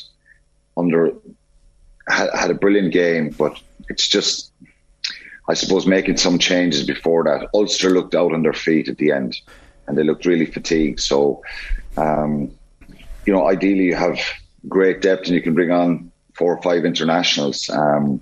Leinster's depth probably in some specific positions is not as strong as maybe we think. Loads of really good young players, but maybe that's something that came against them right at the end, particularly in the type of game that they played against the Bulls. And given the resources that Leinster have, that'll be a source of particular disappointment. On a stylistic level then, did Ronan O'Gara and Jake White go about this thing in exactly the same way, or what did you see in terms of comparing the 2 big defeats for Leinster? Well, something that was very obvious in both games was the pressure and the line speed. Now, I really thought, I know there was a few people questioned the possibility of sin bins in the La Rochelle game and some of the penalties that La Rochelle were penalised for. I thought there were some silly penalties. I said it on Friday to Ronan. And obviously, if he lost the game and La Rochelle lost the game, he would have been frustrated with some of those penalties. I think it flipped right to the end of the game in La Rochelle, where Leinster were the ones giving away the penalties. But on Friday night, I just thought that, the similarities were the line speed, the pressure, not allowing Leinster any sort of time on the ball. I didn't think the Bulls could do that. But it's amazing in sport when you get ahead and when you get a little bit of confidence and you get a feel that, they were 17-7 up at one stage, and they believed they were in the game. And that's exactly what you want to do if you're playing Leinster. I've said it so many times, and Munster have played them in the last number of years. If Munster can stay in the game, then you can ask questions, try and get a little bit of doubt in the opposition. But again, it was just one of those nights on where just things went wrong for them. Uncharacteristic knock-ons, timing of the passes, the execution. When I think when Rory Loughlin scores that try in the 68th or 69th minute, I think everybody has a feeling that that's it. They're just going to get the next score, win the game, and get out of here, and dust themselves down for a final. But you have to give massive credit to the Bulls. I think they put so much pressure. I thought some of the refereeing decisions the other night against Leinster were really poor. I thought the Bulls were offside a little bit. And exactly what you want to do, you're kind of pushing. And again, the similarity to La Rochelle, you're right on the edge, aren't you? Trying to get off the line really quickly. Because if you allow Leinster play, well, they can really punish you. So they'll be frustrated when they look back at some of the decisions. The breakdown obviously was an issue again. So it's just probably... it's easy. It's not easy to pinpoint what went wrong, and I think the obvious thing is we all start talking about the power and the physicality. But I just think Leinster are probably not used to being tested like this. How do they fix that, Quinny? Because Leo Cullen was on about the squeeze game and it not being in their DNA with the way Leinster play. And it's not, because we watch them every Friday night. They're a great watch. They score lots of tries, but these 2 matches, they don't face that type of power too often. Now, maybe they will face it a lot more with the South African sides coming in, but the fact the South African sides are coming into the Champions Cup as well, does this need to be a summer of real soul searching at Leinster and the possibility of looking to change their DNA? No, I don't think so. I think they just look... in both games, Nathan, it's very, very fine margins, and it's incredible how the momentum just shifts when something goes wrong. I think what they do need to understand and learn, when you're such a dominant team throughout most of the season and the expectation is so high. So everybody said Leinster will beat La Rochelle. Everybody said Leinster will beat the Bulls. It's about probably just understanding that you're going to face a ferocious kind of intensity. It's hard to replicate that. So to answer your question, it's very difficult for them because if you don't face that opposition throughout the year, if you go right back to the first game, Leinster beat the Bulls 31-3 in the Aviva. I think it was the first game up. It's hard to, maybe I think that they you learn harsh lessons along the way, and maybe they'd be better for that going forward. I know people have pinpointed and said, well, last year La Rochelle beat them in the semi-final. They should have known better this time. Very small margins in both games. I think Johnny Sexton was probably key to both games as well. A little bit of control, decision making when they're ahead. They're not usually chasing a game either. They're a very, very dangerous side, and I think that was the key the other night. Jake White even said it, that if Leinster get ahead of you, they're a very hard team to reel in. So 95% of their decision making is always very, very good. But I just think I'm not sure how you learn and replicate that sort of intensity. Maybe you do it in training more and have more kind of confined spaces to deal with that intensity. But it's something that they have to, a little bit of soul searching has to go on now, and they've got to look. But again, most teams would love to be in that position, wouldn't they? What about the intensity that those Leinster players who are Test internationals, who are Lions players, have experienced over the last couple of years? They're as experienced, if not more experienced, than all the players that they're coming up against. Like, it's not like they were up against a team of Springboks the other night. And I mean, we constantly comment on Leinster and Ireland being so similar. So is that a real concern then for the national team if it feels that Leinster are somewhat undercooked going into these big, powerful games?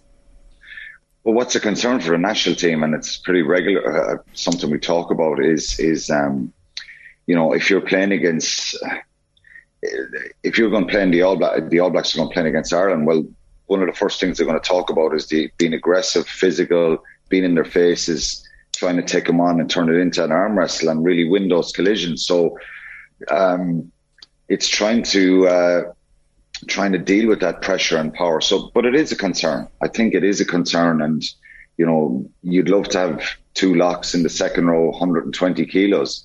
But again, you've got to work with what you have, and we had those conversations regularly in the last number of years when we played England, when we played New Zealand at the World Cup. We've got to find a different way and probably just cut your cloth according to your measure. You can't just invent those. Leinster have Jason Jenkins signed for next year. He's obviously a very, very big man. They're bringing him in he's bringing him in for a reason. Joe McCarthy is a very physical and powerful player who's still very young. He brings a lot of that power and physicality that you don't naturally get. It is a concern, yeah, for sure. But Quinny, I think one of the things, I was going to say, Andy Farrell names a squad on Wednesday. Give us a bolter. A bolter. It's difficult. I was talking, Nathan, on Friday about it. I think Jimmy O'Brien should go. I think he's been brilliant for Leinster this season. Very, very consistent. It's hard to pick too many bolters out of this. I think Ross Maloney could go, given his performances up to that final with Leinster. I'd love to see Jordan Larmour back in the mix. I think even when he touched the ball a few times the other night, he looks so dangerous as well. But it's hard. Nathan Doak, maybe. He's someone that has incredible talent for Ulster, but it's hard to kind of pluck someone out of the blue, and I don't know if there will be too many bolters in this squad. Alan Quinlan, good stuff. Thanks a million for being with us. Cheers, lads. Thanks. Cheers. Alan Quinlan there on the line. It is 9:10. You're with us here on OTB AM, which is brought to you live each morning by Gillette Labs for an effortless finish to your day. Here's what we've got coming up on OTB Sports Radio throughout today. 1 o'clock is OTB Gold. Kerry propaganda starting already. We're going to have Kerry legends every day for the next 2 weeks. Unbelievable. The man who haunts your dreams. Splunk. at 3 o'clock Splunk Sport. Classic Game Club is Tip against Kilkenny 2014. That's from 4 o'clock. And Jason Sherlock is OTB Gold from 6. And Off the Ball then live on your radio from 7 o'clock tonight. You can follow Off the Ball across all our social channels. You can subscribe to our YouTube channel and be sure to download the OTB Sports app for the latest and best sports content and analysis. We are back after ads chatting football with Anthony Moyles. OTB AM. 12 minutes past 9. You're with us here on OTB AM. The quarter-final draw for the All-Ireland Football Championship has happened. It is Kerry against Mayo, Galway against Armagh, Dublin against Cork, Derry against Clare. Tasty enough draw, to say the least. We'll obviously touch on that Kerry-Mayo clash in just a moment, but I think Armagh are the story of the morning after yesterday's win. They're on all the back pages. Clockwork Orange is what it says in the back of the Irish Daily Star. They will be absolutely thrilled to have avoided the Kerry-Dublin side of the draw, I'm sure, because that looked like we're seeing momentum building in a side that could go all the way to an All-Ireland final here. Yeah, they were massively impressive. It's funny, when you play Donegal, I think, so first 15-20 minutes of the game, Donegal actually looked pretty good, well in control. Armagh were kind of stuttering along a little bit, bar of course for the brilliant goal in the first minute.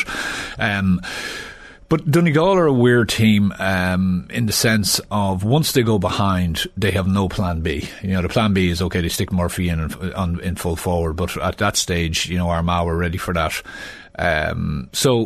Once Armagh managed to get their nose in front at that vital period around the 25th, 26th minute, there was no looking back. Like, really, they won at a canter. They were very impressive from both an offensive attacking point of view and a defensive point of view. Fellas know their roles.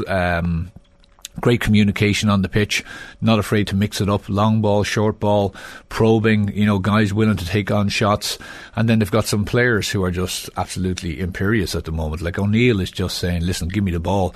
It's funny watching him, and there was a little segue where he kind of brushes past Murphy after kicking one of his scores, and Murphy kind of looks at him as if to say, well, that's what I was able to do, and I'm not able to do it anymore, because O'Neill was literally going, I'll catch it, I'll kick it, I'll do whatever you want, I'll tackle back. And he was just outstanding. And when you have a player in that kind of form, who's been in that form all year, like you remember what he was like against Dublin in the league, it's just, it breeds massive confidence around the squad, around the rest of the players.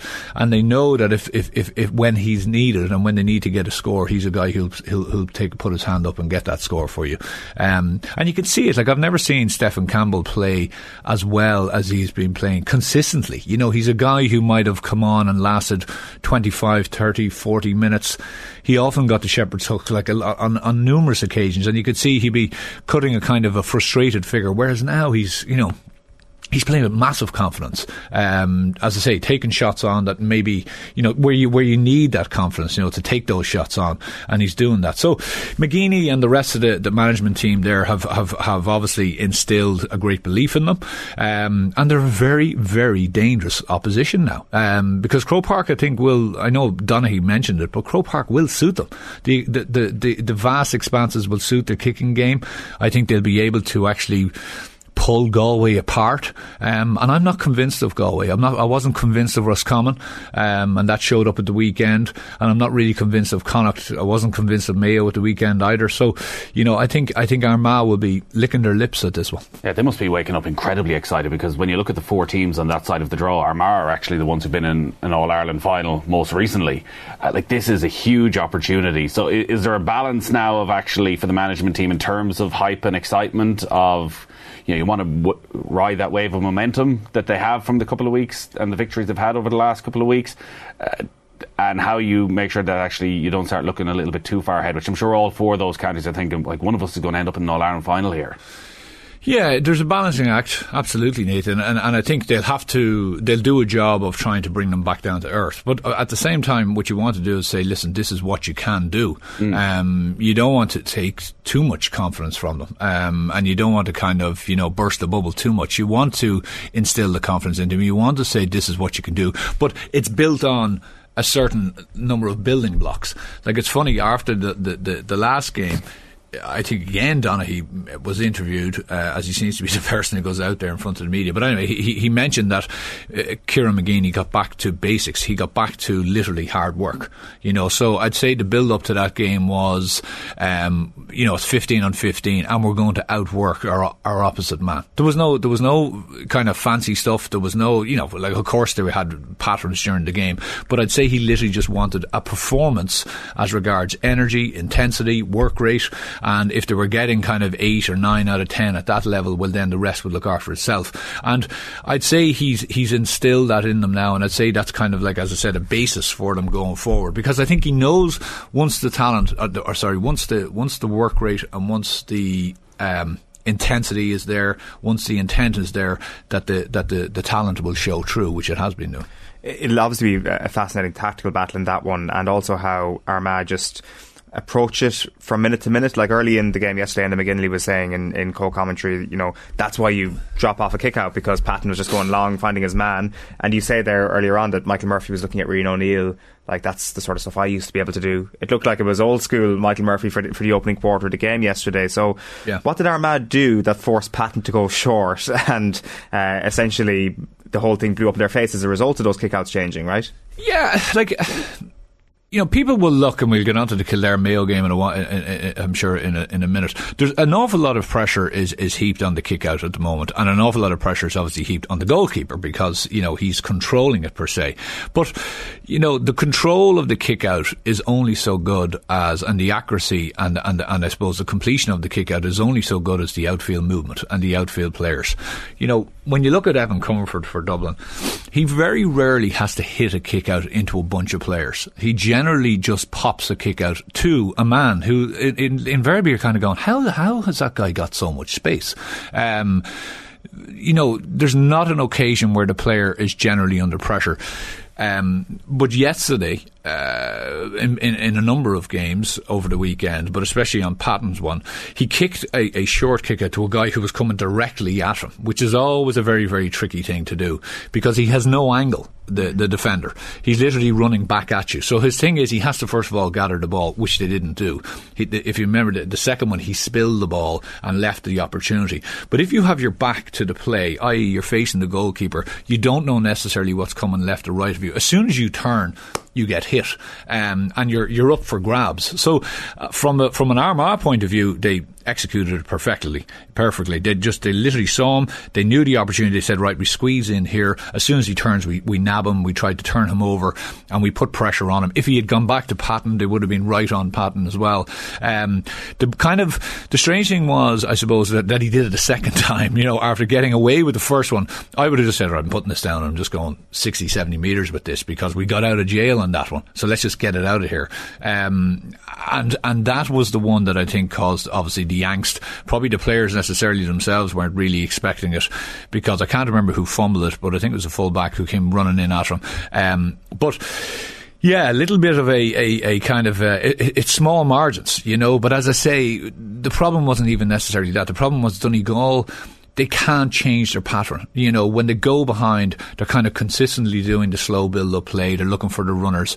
And you were kind of just saying, listen, they're beating Dockett. After 25, like literally after that goal, and not very long after, you were just saying, there's no way they're getting back into this game, because they don't have that forward prowess anymore. McBurty is struggling.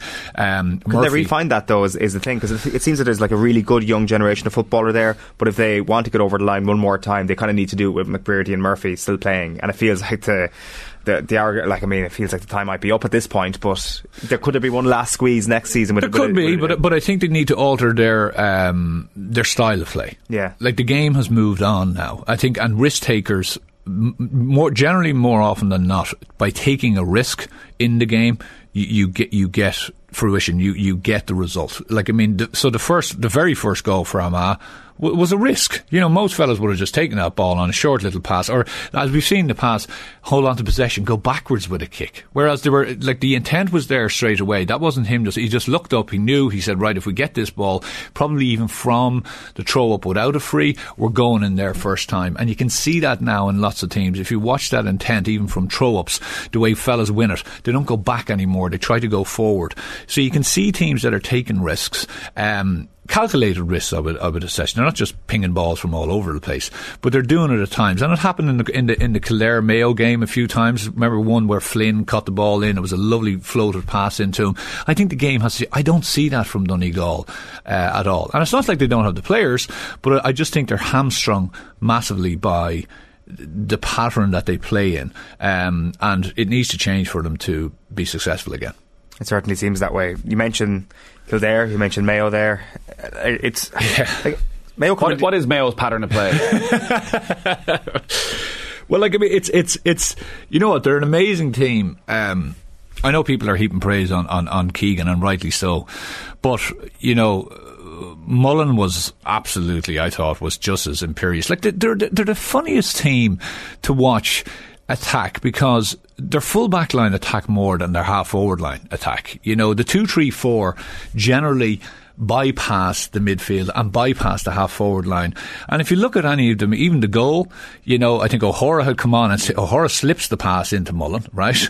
So, and not far from around there, Hessian is around it. Like, they're all in around that space. And actually they had to do it because the forwards for Mayo were struggling, to be honest. It was a very strange game. I think Kildare will absolutely kick themselves. I think Kildare got an awful lot of stuff right. You know, the intensity that they were both tackling, the intensity of their tracking players. We spoke about this after the Dublin game, and the fact that they were just at 6s and 7s. Fellas weren't doing their jobs, fellas weren't following players, and effectively they gifted those 5 goals to Dublin. Whereas I thought on the weekend they were much, much better, much more on it. And where people were heaping praise on their forward prowess, I think the forwards let them down. You know, the forwards at vital times, people would say about shot selection, but the thing about shot selection is, if you're 2 points up or 3 points up and it's around 50 minutes gone, and Mayo are coming at you, and you manage to break out of that, if the shot isn't on and it's a 50-50 shot, you can't take it, because by taking it you give the kick out straight away to Mayo, and they just come back at you. By slowing it down, by recycling, by maybe just probing again for literally another minute and a half or 2 minutes, it gives everyone a bit of a breather in your team, and it allows you potentially go at them, and it gets them set, and it gets you set.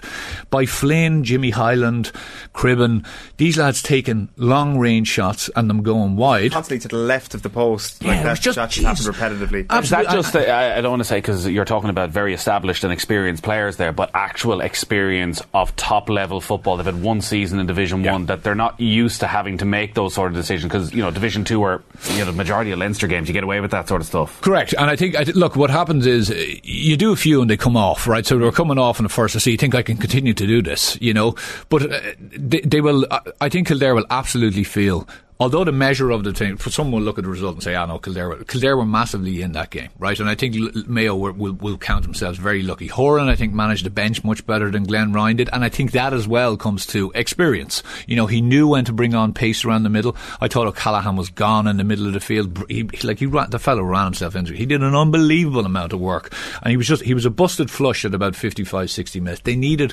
some energy in there, and I just think the shot selection, the lack of energy down the stretch, that ability to close out the game and strangle it and just give your players a bit of a break, and then we face a kick out. And I think that heaped an awful lot of pressure on their goalkeeper, and again they didn't have the same energy to get into spaces. So the goalkeeper, because actually, to be fair to Skye, you could see an awful lot of the kick outs from behind, and I was looking going, there's nowhere obvious for him to kick this. You know, he just has to put it into an area, and invariably Mayo were winning those. But like, look, on the flip side, Mayo, you know, again, the attitude of them to continue to go, their self-belief, and their substitutes made a big difference. You know, Boland came on, kicked a couple of rakers. Nearly every one of them had a contribution to make, which is what you want. And I don't just mean like a small, like a pretty big contribution to make. And you know, down the stretch from 60 minutes on, I think they outscored Kildare 1-3 to a point, which is pretty savage.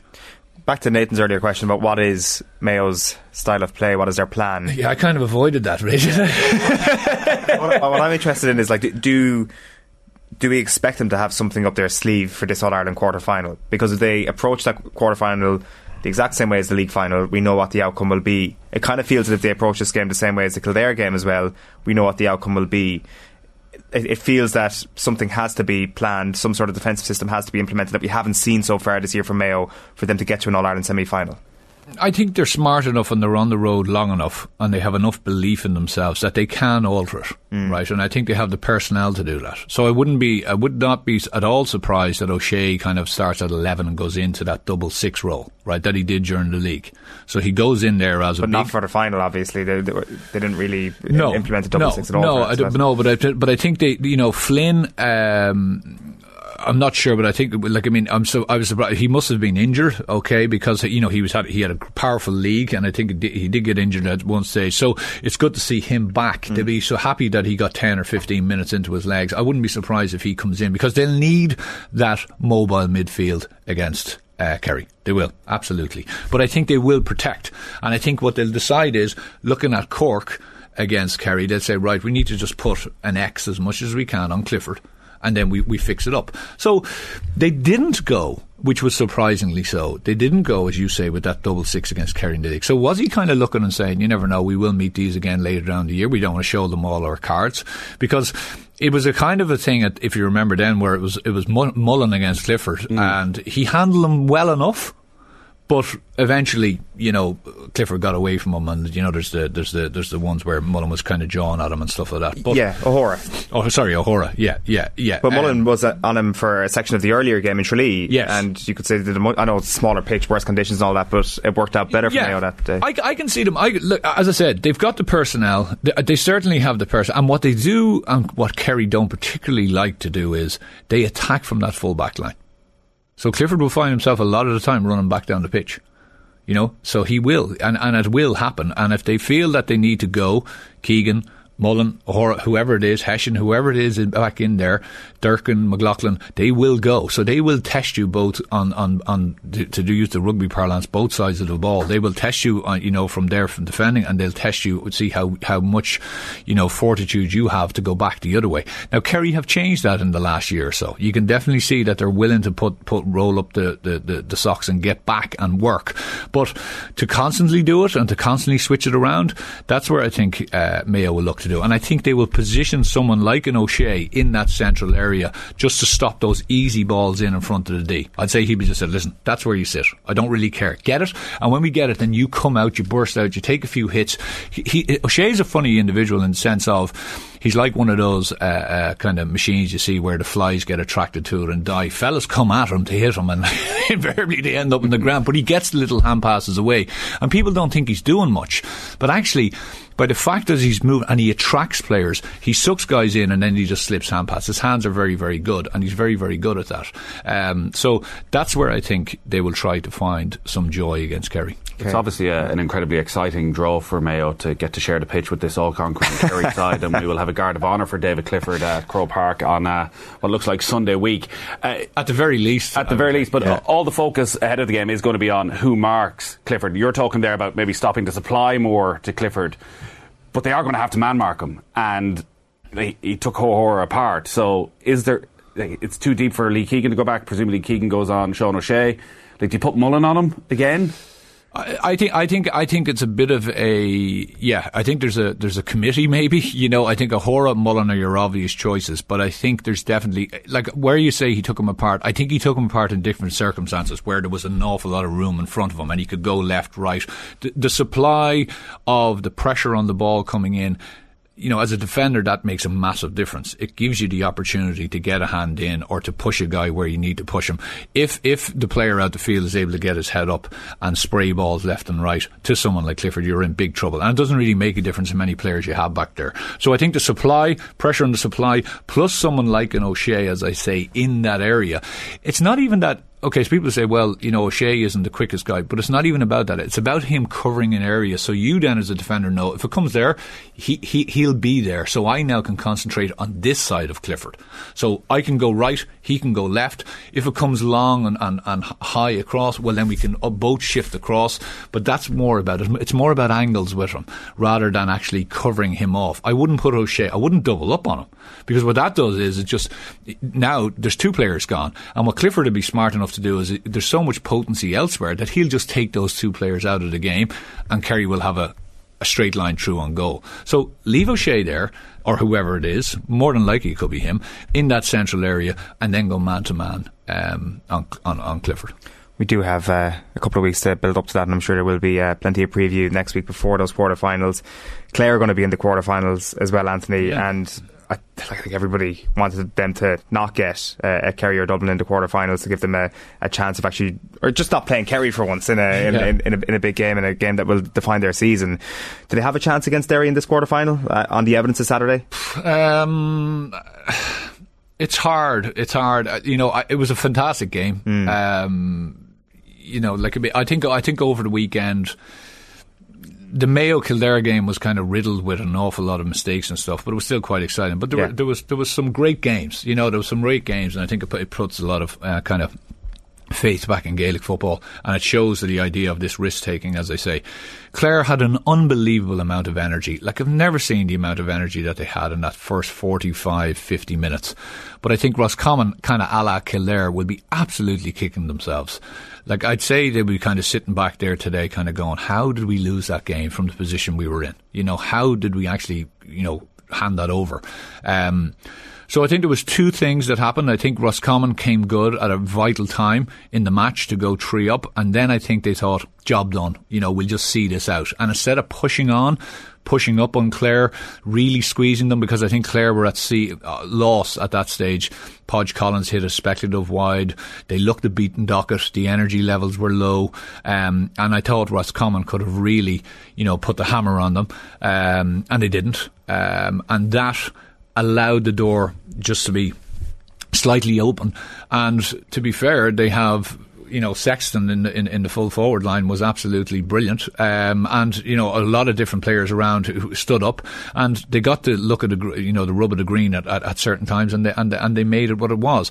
But their energy levels are fantastic. The way they come and run at pace at you. They picked off some great. So, like, some of the kicking in that first half was just absolutely brilliant. Some of the point taking on both sides was fantastic. So I think they'll go in with confidence. I think it is a bit of a stretch too far, because they won't really, although they have played obviously Derry in Division 2 in the league, this is a different animal. And it's going to be interesting to see, can Derry replicate their style of play in Croke Park? Can they, tighten things up as much as they can up north, in the sense of make it very, very difficult for you, and then look to break. Because they're being favourites as well. They've been underdogs in pretty much all their games so far. Yeah, they have. Yeah, and I think they'll be surprised with not surprised, but I think they'll be. They would be. It'd be remiss of them not to kind of tip the hat to Clare's energy, as I say, Clare's pace, Clare's ability to run at you, Clare's ability to kick scores from all angles. They run at very, very good angles. They're very, very confident in their kicking. But it is, I think it's going to be a step too far, to be honest with you, for Clare. I just think Derry will have probably enough in them. I think Derry now have had a bit of a break. They've probably reset the clock. They've given guys that needed a break, and I think they'll come back, and they'll probably say to themselves, we'll keep it tight, and then when we break, we can do massive damage down the far end field. So I think it's going to be a brilliant game again, and I think both sides will come out to play in that game. For sure. Just one last thing we wanted to get your take on before we wrapped up is the situation in Meath. We had Andy McEntee in studio with us on Friday for his exit interview after leaving his post as Meath boss. One person who's not going to be succeeding him in the job is Colm O'Rourke. He was asked about it on the Sunday game yesterday, and he said, no, not for me. Who is the guy that you want to see? Oh, that's the $1 million question. Do you see him when you look in the mirror in the morning? Yeah, that's the question. Oh, Jesus. No, I think it's I think for the Meath job, out for any inter-county job, I think there has to be a willingness to put your life on hold for that period of time. And Andy alluded to that obviously during the interview, and everyone knows that. But I don't think people really understand, what exactly that means. It is a 24/7 type of situation. And I think you nearly have to be passionate about it, but you also have to be able to leave it kind of at the door when you come in, if you know what I mean. There has to be a break from it. And I think you can get consumed by it. Meath supporters are, they're very simple, I think, to on the majority to, you know, kind of appease, because you just need effort and you need commitment. So, you know, you can go into a game, and if a Meath fan will see a player literally busting a gut and, you know, diving on the ball and doing what they can to win the game, even if they win it or not, they will be happy. And that's something that has always been there.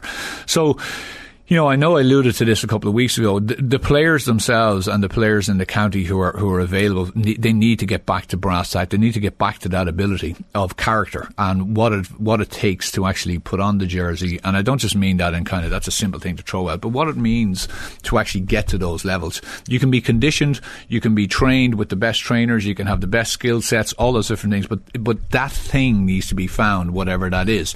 And when we look at these 8 teams that are left, all of those teams have that, some more so than others. But you talk about Clare. Clare players had that at the weekend. Like, I mean, they went to some areas that they didn't want to go. They could have easily petered out in that game, but they found a character to keep going.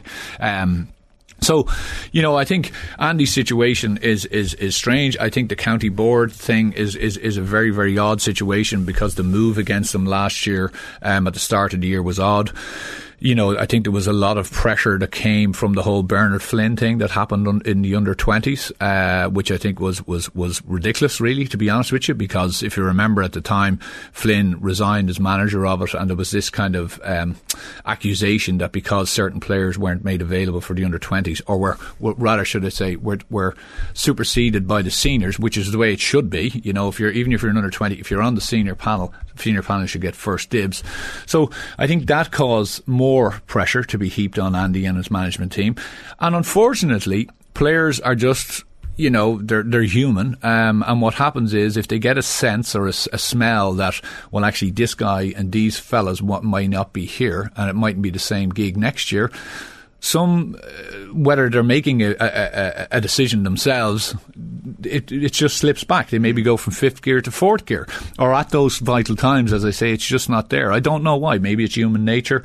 You know, I played under managers, you know, fortunately or unfortunately during my career, where, you know, kind of as a bunch of players, you said, well, actually, it's our head on the chopping block too. Like, we are the players. We're the people who are out there on the pitch.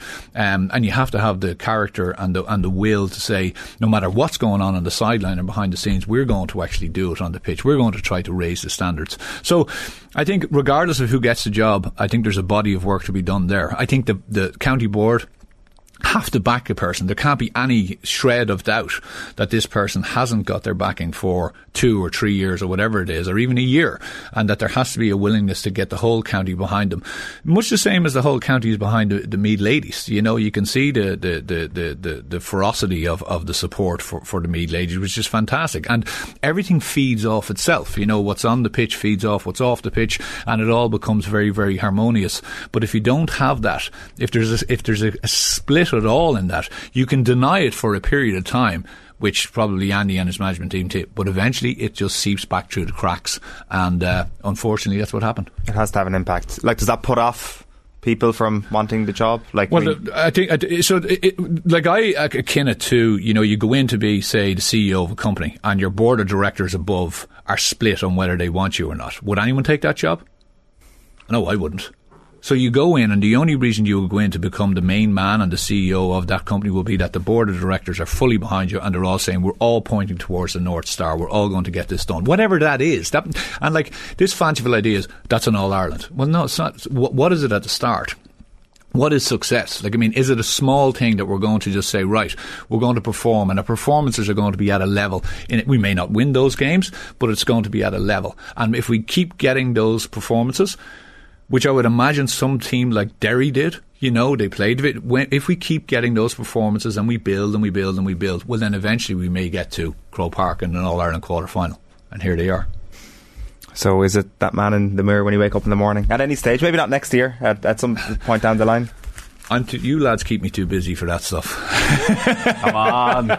Get off the fence. So you're saying there's no chance?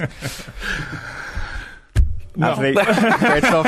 Thanks, Billy, for popping in this morning. Cheers, lads. Appreciate it. OTBAM brought to you live each morning by Gillette Labs for an effortless finish to your day. We're back tomorrow morning from 7:30. Aisling will be in studio with myself, and we'll be joined by Tyrone goalkeeper Niall Morgan reviewing their county's season. Phil Egan will be in studio to preview Ireland against Ukraine, and we'll have much more besides. OTB AM. With Gillette. Get into your flow with the new Gillette Labs Razor with exfoliating bar.